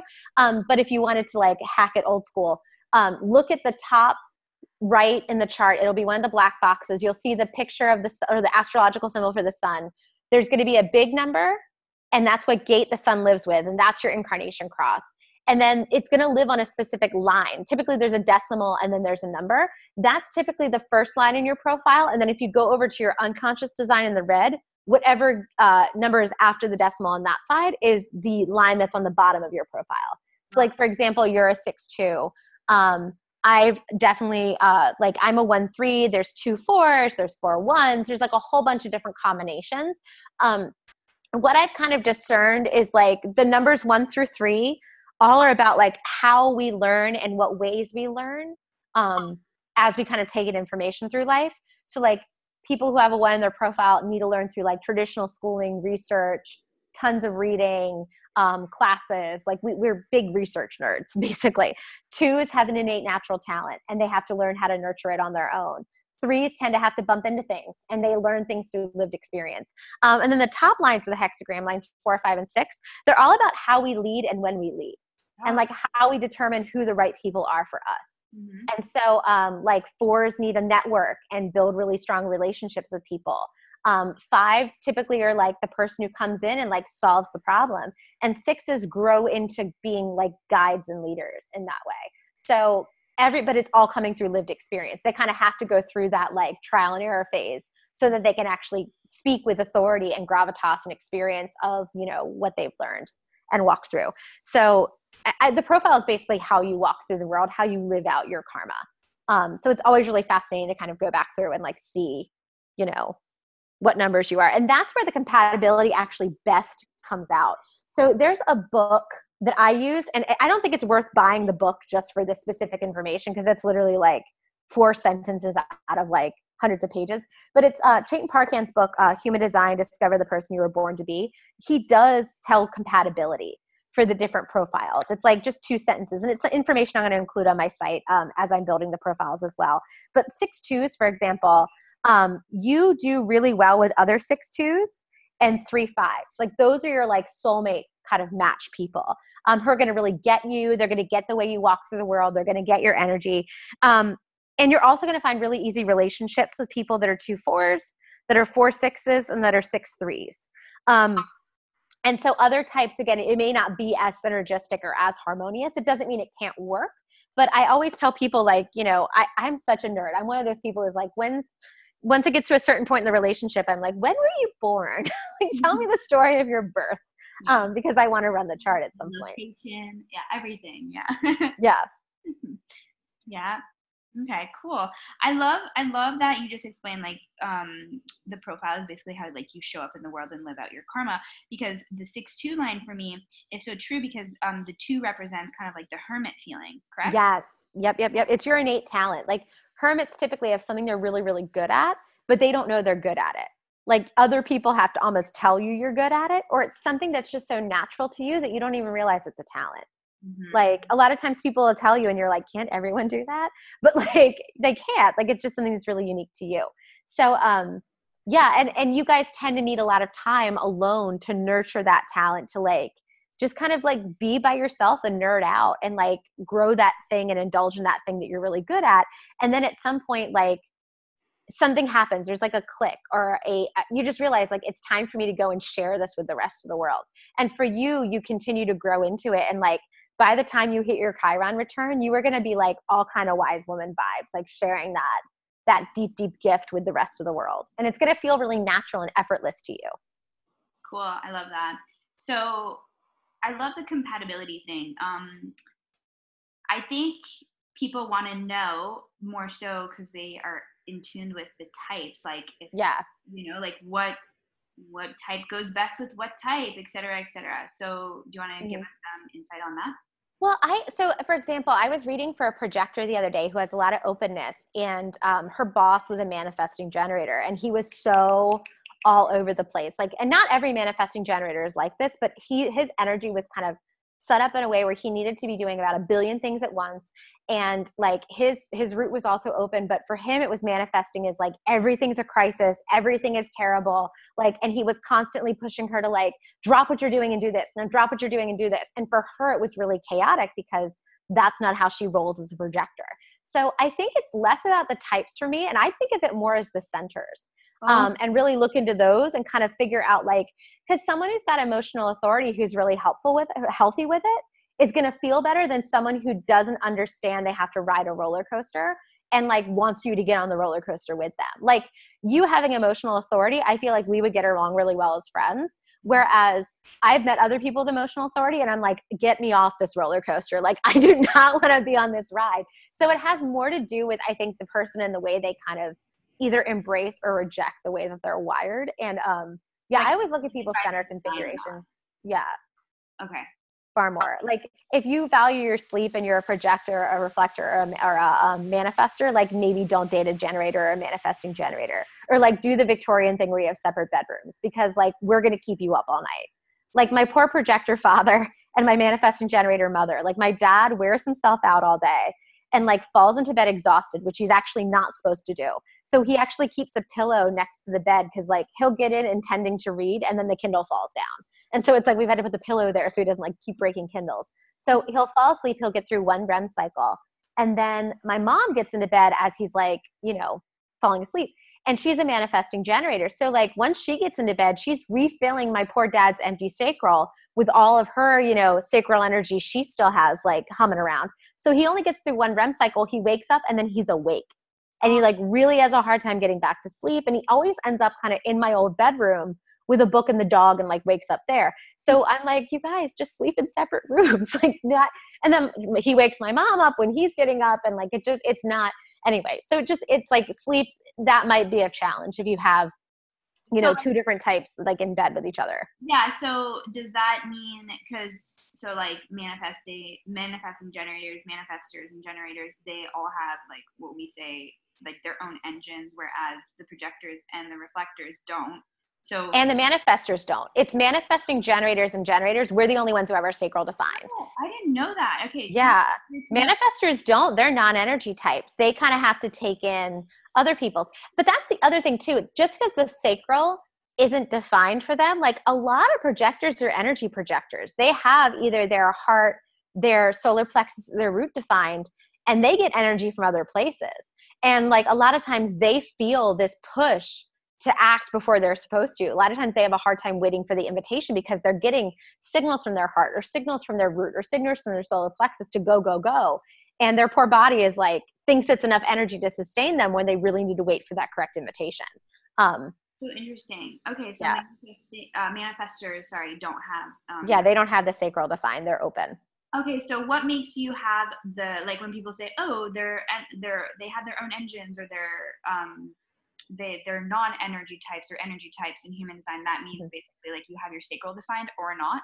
Yep. That's kind of like the shorthand for it. Like if someone calls you a non-energy type, like it's because your sacral is open.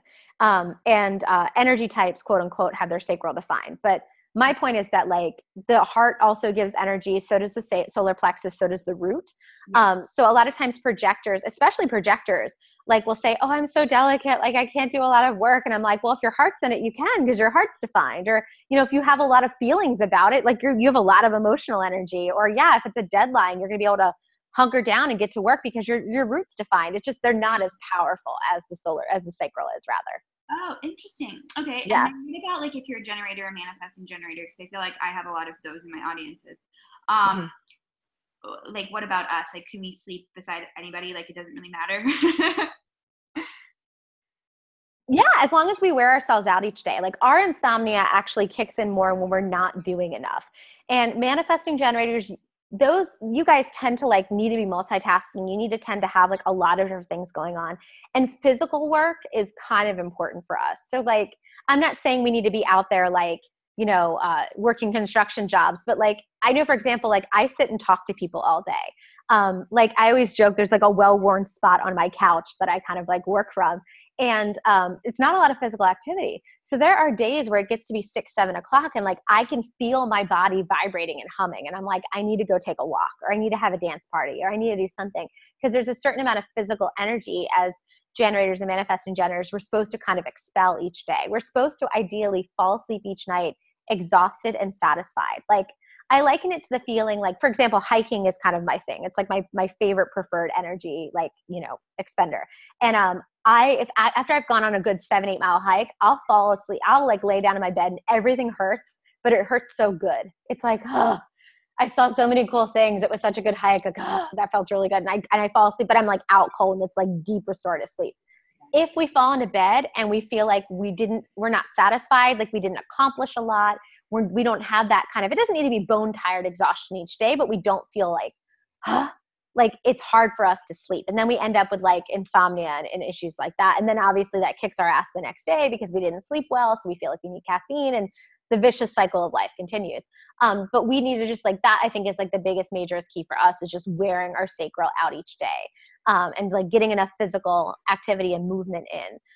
Whereas the non-energy types like projectors, manifestors, reflectors, they need like an hour by themselves at the end of the day to get away from us and kind of get rid of the energy that's not meant to be there. So for them, like, you know, yin yoga, yoga nidra, like a hot bath, reading, journaling, they need to just like kind of like slowly kind of like let everything that's not theirs leave them so they can kind of really reset when they sleep. I love that. And that makes so much sense because there's nothing more boring to me than honestly a restorative yoga class. I'm so bored. It doesn't do anything for me and it actually just activates me more. And I used to think that was such a like, I was like, oh, why can't you just relax, Emily, you know? But for me, what's actually more relaxing is like you said, going for the hike and then like coming back and be like, that was so satisfying. And then that's when I can really reach that state of relaxation that I feel like a lot of my projector friends get from like a yoga nidra class. Yes, exactly. Yeah. It's just like different strokes for different folks. It's figuring out what feels the best. And like even sometimes actually the more open centers you have, the more you probably like being out in nature because it's like an energetic reset. Yeah. You know, especially if you go hiking by yourself, like there's no one else around. There's not anything kind of, you know, pushing you in one direction or another. It just kind of like calms you and sets you back to like your factory settings. That's why I like being out in nature. Well, that and a bunch of other reasons, but yeah, but it like that worn out kind of like, oh, that was good type of feeling. Like that's our signature is kind of that satisfaction. Cool. I love it. Well, you've shared so much amazingness with us, already. So I just want to kind of start closing it out. And yeah, I would love for you to share with us before we go into like rapid fire fun questions, get to know a little bit more before we hop off completely, is do you think that there's anything that right now the people, meaning like whomever on the internet is going to come into contact with this episode, need to know about human design that you might think is a myth, or you might think that people aren't talking about a certain thing enough that you feel is really important? Is there anything that you want to share that could be a really great value? Well, I think, yeah. And okay, maybe this is going to sound controversial, but like, I want to kind of put it out there.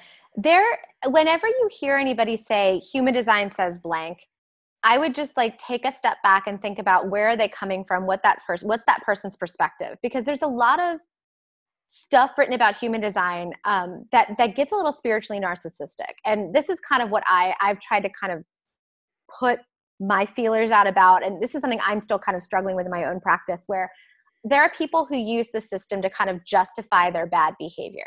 And a lot of times I'll hear people say like, human design means blank, or all projectors blank, or all manifestors blank. And then the thing that comes out after the statement is typically something that like really serves people's ego. And that would be something that I guess like if you're hearing or listening to someone who's trying to sell you something where it sounds like you're always right or you're always perfect, or if you just do this through this, like there's never going to be any challenge or there's never going to be any growth, like that's not my understanding of the system at all. Like the gift I think human design gives us is it's an amazing tool for self-reflection. And like we're perfect in as much as like we're perfect because we're flawed, because we're human. Like our humanity and our perfection kind of coexist within ourselves. And like my understanding of at least the system is that like we have this soul contract so that we understand what's natural to us and what's not, but then that we also kind of grow, evolve, change, push ourselves.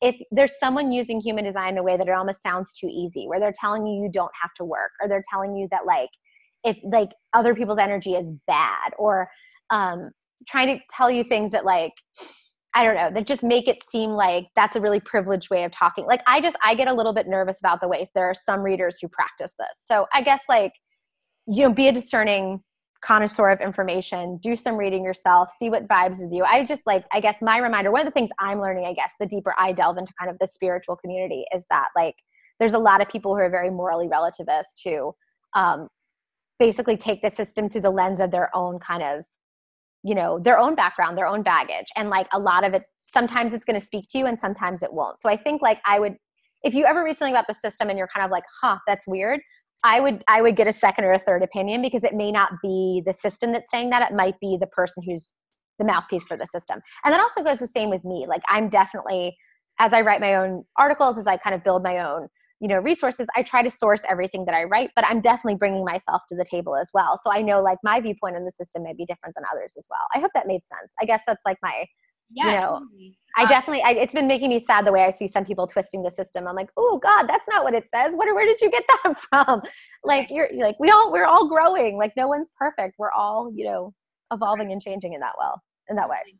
So basically, it sounds like use your own emotional authority in your own design to Yeah. in human design. Yeah, like use what feels, what resonates with you. It's supposed to be low key. It's supposed to be a big experiment. It's supposed to be something that you try on and kind of see what resonates, see what doesn't. Yeah, and definitely like I would love for anybody, if they're interested, to like, you know, definitely visit my website. I'm interiorcreature.com. There's a link at the top that says new to human design, where you can go through and like click on different articles for different parts of the chart, and definitely send me questions. If you're looking into something in your chart and like, I read this thing, it seems really different and it doesn't seem to resonate, or I'm reading this thing and I want to have more information about blank, like that's kind of what I'm here to do. It gives me something to respond to. And I love kind of demystifying the parts of this system for people. Oh, I love that. I'm super huge into demystifying thing, because it's like, oh, here's the veil. I'm going to take it away and you can actually see what it's about, and actually it's digestible and comprehensive. You know, I love that. Yeah. And see if it resonates for you. Yeah. I love that. Okay, cool. So let's do a couple like fun questions. So because you're a human design reader, you're a generator. We know that. Mm-hmm. But do you know your Myers-Briggs? Does it? I do. I'm an ENFJ. Oh, and it totally does. Like, it was just so funny when I did I was like, that is so weird. It's saying a lot of the same things. Yeah. It's so interesting, because I was doing a podcast interview yesterday too, and the guest was like, yeah, I'm an ENFJ. And I was like, same, aren't we just the best? Yeah, cool. So what do you like about being an ENFJ, if you know a lot of it, and what do you feel like is a big shadow side to it? I think the empath part of it, I think, is both the asset and the deficit, like for me at least, because I'm very, very sensitive to like, I feel feelings and I feel things very deeply. And I think that's something that when I allow it to be my decision maker, and I guess taking it back to a human design perspective, like for me, emotions are not supposed to be my decider. And I think prior to coming to human design, the empathy, the sensitivity through the emotional quality, like sometimes I would let that fog what my gut was telling me, or, you know, or sometimes I would, you know, carry other people's emotions into a situation where they didn't belong. And so I think that can be both, but it's also like a superpower. Like I definitely feel a lot of times my sensitivity now, like I can walk into a room and sense, you know, it's almost like I've got that, you know, I know that something terrible has just taken place, or I know that someone's really excited about something. Or in relationships, like it drives the guys I date crazy, because I know that like, if they're hiding something from me or something went wrong and they just don't want to deal with it, like I know that. Like I just kind of know like something's not right. You're just like, and I can sense also when it's the right time to talk about it, when it's not. And so like that can also be helpful. Like I've definitely been the person in, you know, at dinner with folks, or, you know, in a board meeting or whatever, where someone tries to say something and I very quietly put my hand on their lap or hand on theirs. And I'm like, no. Like we're not like, because I almost can sense and read like, whether people are, yeah, you can sense the social harmony. Yeah. Did you know that ENFJs only make up 2% of the population? I did not know that. That's crazy. Yeah, and it's interesting because I feel like I know so many ENFJs, but it's just because I'm in the self-help industry. So, I think so. We all kind of like correlated around a very specific thing. Yeah. Yeah, because actually, like that's one of the best careers for us, like per Myers-Briggs suggestions. So to be like in the helper role, to be like we're the natural therapists in different ways and versions. We're also the natural teachers. So it makes that makes sense. Yeah. So what is your favorite essential oil? Oh my goodness. I love, I never know how to pronounce it, so you're gonna have to correct me. Is it vetiver, vetva, Vetiver, V-E-T? yeah, vetiver. I love the way that smells. Like I spritz that on my pillow with a little bit of lavender and Oh, I am like out like a light. Like I don't know what it is about that. It smells so good. it's a grounding. I actually put it on my wrist before client sessions because I work with trauma resolution, right? So I feel Mhm. like that smell always helps me. So cool. What's your favorite flower? Oh, purple roses. I love purple roses. I don't know what it is about them. I just like, if I'm at a supermarket and they have them, I get all excited. Like, I love that. Cool. That's awesome. So what is so when's your birthday? Like what's your give us some astro deets for you? Like oh, I am a March 13th. I am a Pisces moon, Pisces sun, Libra rising, and my Saturn was in Scorpio. So my Saturn return was all relationships, all conjuncting in like, money and sex and relationships and all that stuff. It was like, it was a rough one. But yeah, Pisces moon, Pisces sun, Libra rising. I'm very justice oriented. People like, I'm very into fairness. Like, I think that's why that when you asked me that question earlier about like, what's the one thing I think that people are misunderstanding? Like, I see like the justness and the fairness around like, are you using this to like push your own agenda or in a way that's not intended, or does it seem slimy or businessy? Like that sometimes doesn't resonate with me as well, because I want people to be fair and kind and, you know, yeah, that's that yeah, and that's also like lapping onto your Myers-Briggs too, just like your big ball of the judgment. judging. Yeah. Oh yeah. And I definitely am like, and like for the people that I don't like I talked about like my open heart center, like there's very few people who get on my like list of like, I can't deal with you. 90% of the time they are people who are not fair and are not kind and not compassionate. And like, they do things that like are unjust or something like that. Like those are the people who get on my shit list. Yeah, totally. It's a very short list, but it ends up being those kind of folks. Do you know what your Mercury is in your chart? Um, ooh, I could tell you. I had that like literally sitting next to me. Hold Yeah, on, I'm gonna pick up my I find it laptop. so I interesting. have my natal chart sitting right here. My Mercury is also in Pisces.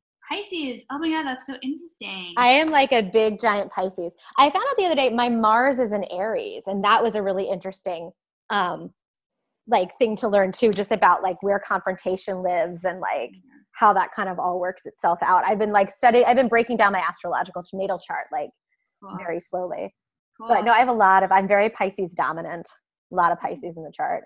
The Pisces is the wise one, which is interesting. So, what is like a teachable thing, like a wise, I guess, like a wise sentence or a lesson that you always go back to when you're struggling? What's something that you can always count on in terms of like getting you through something, a sentence or a lesson or whatever it might be for you? Oh God, that's a way to put me on this spot. Um, there's a line from Breakfast at Tiffany's where I'm going to summarize it. I'm probably going to butcher it, but it's like wherever you go, there you are. Yeah. Something like that, or like wherever you run, you're always going to end up running back into yourself. It's something like that. And I think like that's the one thing that like is kind of brought me back to, I guess, like why I think I also really resonate with human design is just like there are things that fundamentally are going to be core to us regardless of like how we want to dress them up or deny that they're there, or if you don't like confront something or look at something or deal with it, it's not going to grow or evolve or change. Like we can't just avoid and hope something goes away. You have to kind of be willing to look at it and like take it apart and stare it in the face, and like how all of those are parts of ourselves too. I think like that was one of the things. I read a book called is it The Dark Side of the Light Chasers? And one of the things they talk about is just the fact that like our definition for perfection has to allow room for humanity, and like how we all have the capacity for all different types of like feelings and thoughts and behaviors. Like it's all within us. So it's important that we kind of get to know ourselves and why and how we all work out, so that like, we can kind of, I don't know, I think that's where wisdom comes, I think, from like doing that self-reflective work. Because then it doesn't become other people are doing X, Y, and Z to me. It's like, I'm the longest relationship I'm going to have. Like, how do I then, what's my part in this thing? How do I get to the next step or get to where I need to go? Yeah, absolutely.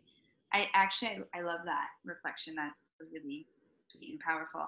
Um, my I hope it was coherent. My open throat is like, no, I was like, oh wow, that was the most hashtag open throat center answer I could have possibly given you. still. So because they're like this whole episode is about human design, my last question for you is about your chart. What is your favorite part about your chart? What really what are you really happy that you have in your chart? I think my spleen, I like having the spleen defined. I get a really good gut sense about people. Um, and I also think it's funny, I've grown into loving my open self and open heart. Nice. Because I used to kind of beat myself up because it's like, am I flaky? Am I not ambitious? Am I whatever? And like now it's like, no, I'm meant to have multiple passions. I'm meant to have, I surprise myself with my beliefs every once in a while. Like I'll start, maybe like you and I are having a conversation and I listen to what comes out of my mouth and I'm like, oh, that changed. Where did that come from? And so, yeah, I've kind of grown into liking those things. Those are both two parts of my chart I used to really struggle with, the openness of my heart and myself. And now I think I like that I like that I don't know where they're going to lead me. I like that I'm kind of open in that way. Mm, I love it. So it's also like coming to accept the things that may have been challenging at one point. I love what you're saying too about like I'm meant to have multiple passions. I'm meant to have different and things like that. It's so, I think one of the most amazing things about humanity in terms of like our growth and our healing is when we start accepting the things about ourselves so that we can like work with them and celebrate them instead of hating on them. Yes. Yes. So good. And I think human design does such a good work at making that possible for us. And to be honest, I totally just remembered I was so excited about starting to talk human design with you that this is the first time this happens. I forgot to ask you the first question that I always ask everybody who comes on the podcast. So we're going to end with it today. Okay. Sounds good. Surprise. That wasn't the last question. No worries.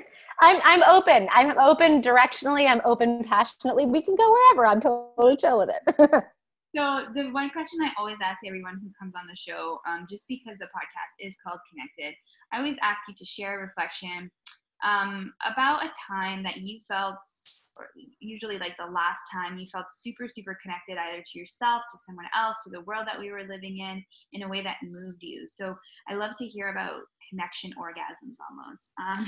Oh, okay. So maybe this story, I actually just wrote about this story the other day for a paper for a personal statement actually, but so it's not the most recent, but this is one of the reasons that I love teaching. I was writing about those like aha moments that you have as a teacher where like you kind of see things click, or you see things like in your students, like they realize something that they didn't understand before, or they realize something's possible they didn't think was possible before. Years ago, I started my career in education through Teach for America. I was teaching in the South Bronx, and I had the same group of students for 2 years. I walked my first graders through first grade and then into second grade. And I was really blessed in that, like, art history was my minor in college. Like, I am a big art nerd. It's like another thing I'm really passionate about. And I was able to take my first graders to the MoMA back when I was their teacher. And I got to like nerd out with them for weeks. I got to bring in like all my textbooks from art history classes. And like, I taught them about different artists, and we talked about what the artist might be doing, and like watching them all kind of light up as we were, talking about the different artists. But I had one student in particular who just like nerded out about the whole thing. He just like, it was the cutest thing. He was a very shy and very quiet little kid. And just as we were talking about the different artists, like he just would sit up a little straighter and like lean in a little bit more. And he just fell in love with the work of this op artist, Bridget Riley. And I remember when we went to the MoMA, a couple of her paintings were hanging, and like watching his little face, like when he got to see them in person, like his little eyes teared up, and he was like, I never thought I'd see one in real life. And like, just like that connection that him and I were able to share over art. And over like, because I get like that around paintings of artists that I love. Like I remember crying in front of the coronation of Napoleon at the Louvre, because it's just like the detail work and just how like intricate the brushstrokes were, and just being like so moved by it. And like being able to see like a little 6-year-old, like he like grabbed my hand and he was like, Miss D, it's so real. Like it's real. And I was like, yeah, buddy, I know. And it was just, anyway, it was just like such a cool moment to like really see someone else who's like, it's like our souls were talking to each other at that moment. Like, yeah, paintings do that to me too. And for him, it was Bridget Riley. For me, it's like God, it's so many different artists. It's Frida Kahlo's work. It's Georgia O'Keeffe's work. And so, yeah. Oh my gosh, I have a friend who literally cries if she sees her. So like not her in person, but like just like a picture of her. So okay, so like connection and art for you is huge. Yeah, just like because I think art is my other favorite conversation that we have. Like, you know, human design is so much like how the conversations almost we have with ourselves and others, but like art as creative expression is just like it's another thing that moves me, and I'm always so in awe of people who can communicate with people in that way. Like that's just not a talent I have, but I'm so like dance, art, movement, things like that just like painting, sculpture, like it does something to me. So it was just so cool to see another little human being who knows if he would have had that experience if we hadn't like gone to the museum. But anyway, it was just really powerful. Oh, I love it. Thank you for sharing that. It's been such a joy talking with you. I'm assuming that it's so good to talk to you again. I know. I'm assuming we've actually hit 2 hours at this point. We probably have. Thank you for listening. If you listened, Jaclyn, can you tell us where to find you? You said you were on interiorcreature.com, but how can people reach you? Because I have a big feeling that they will want to. So give us your deets, and we'll sign up.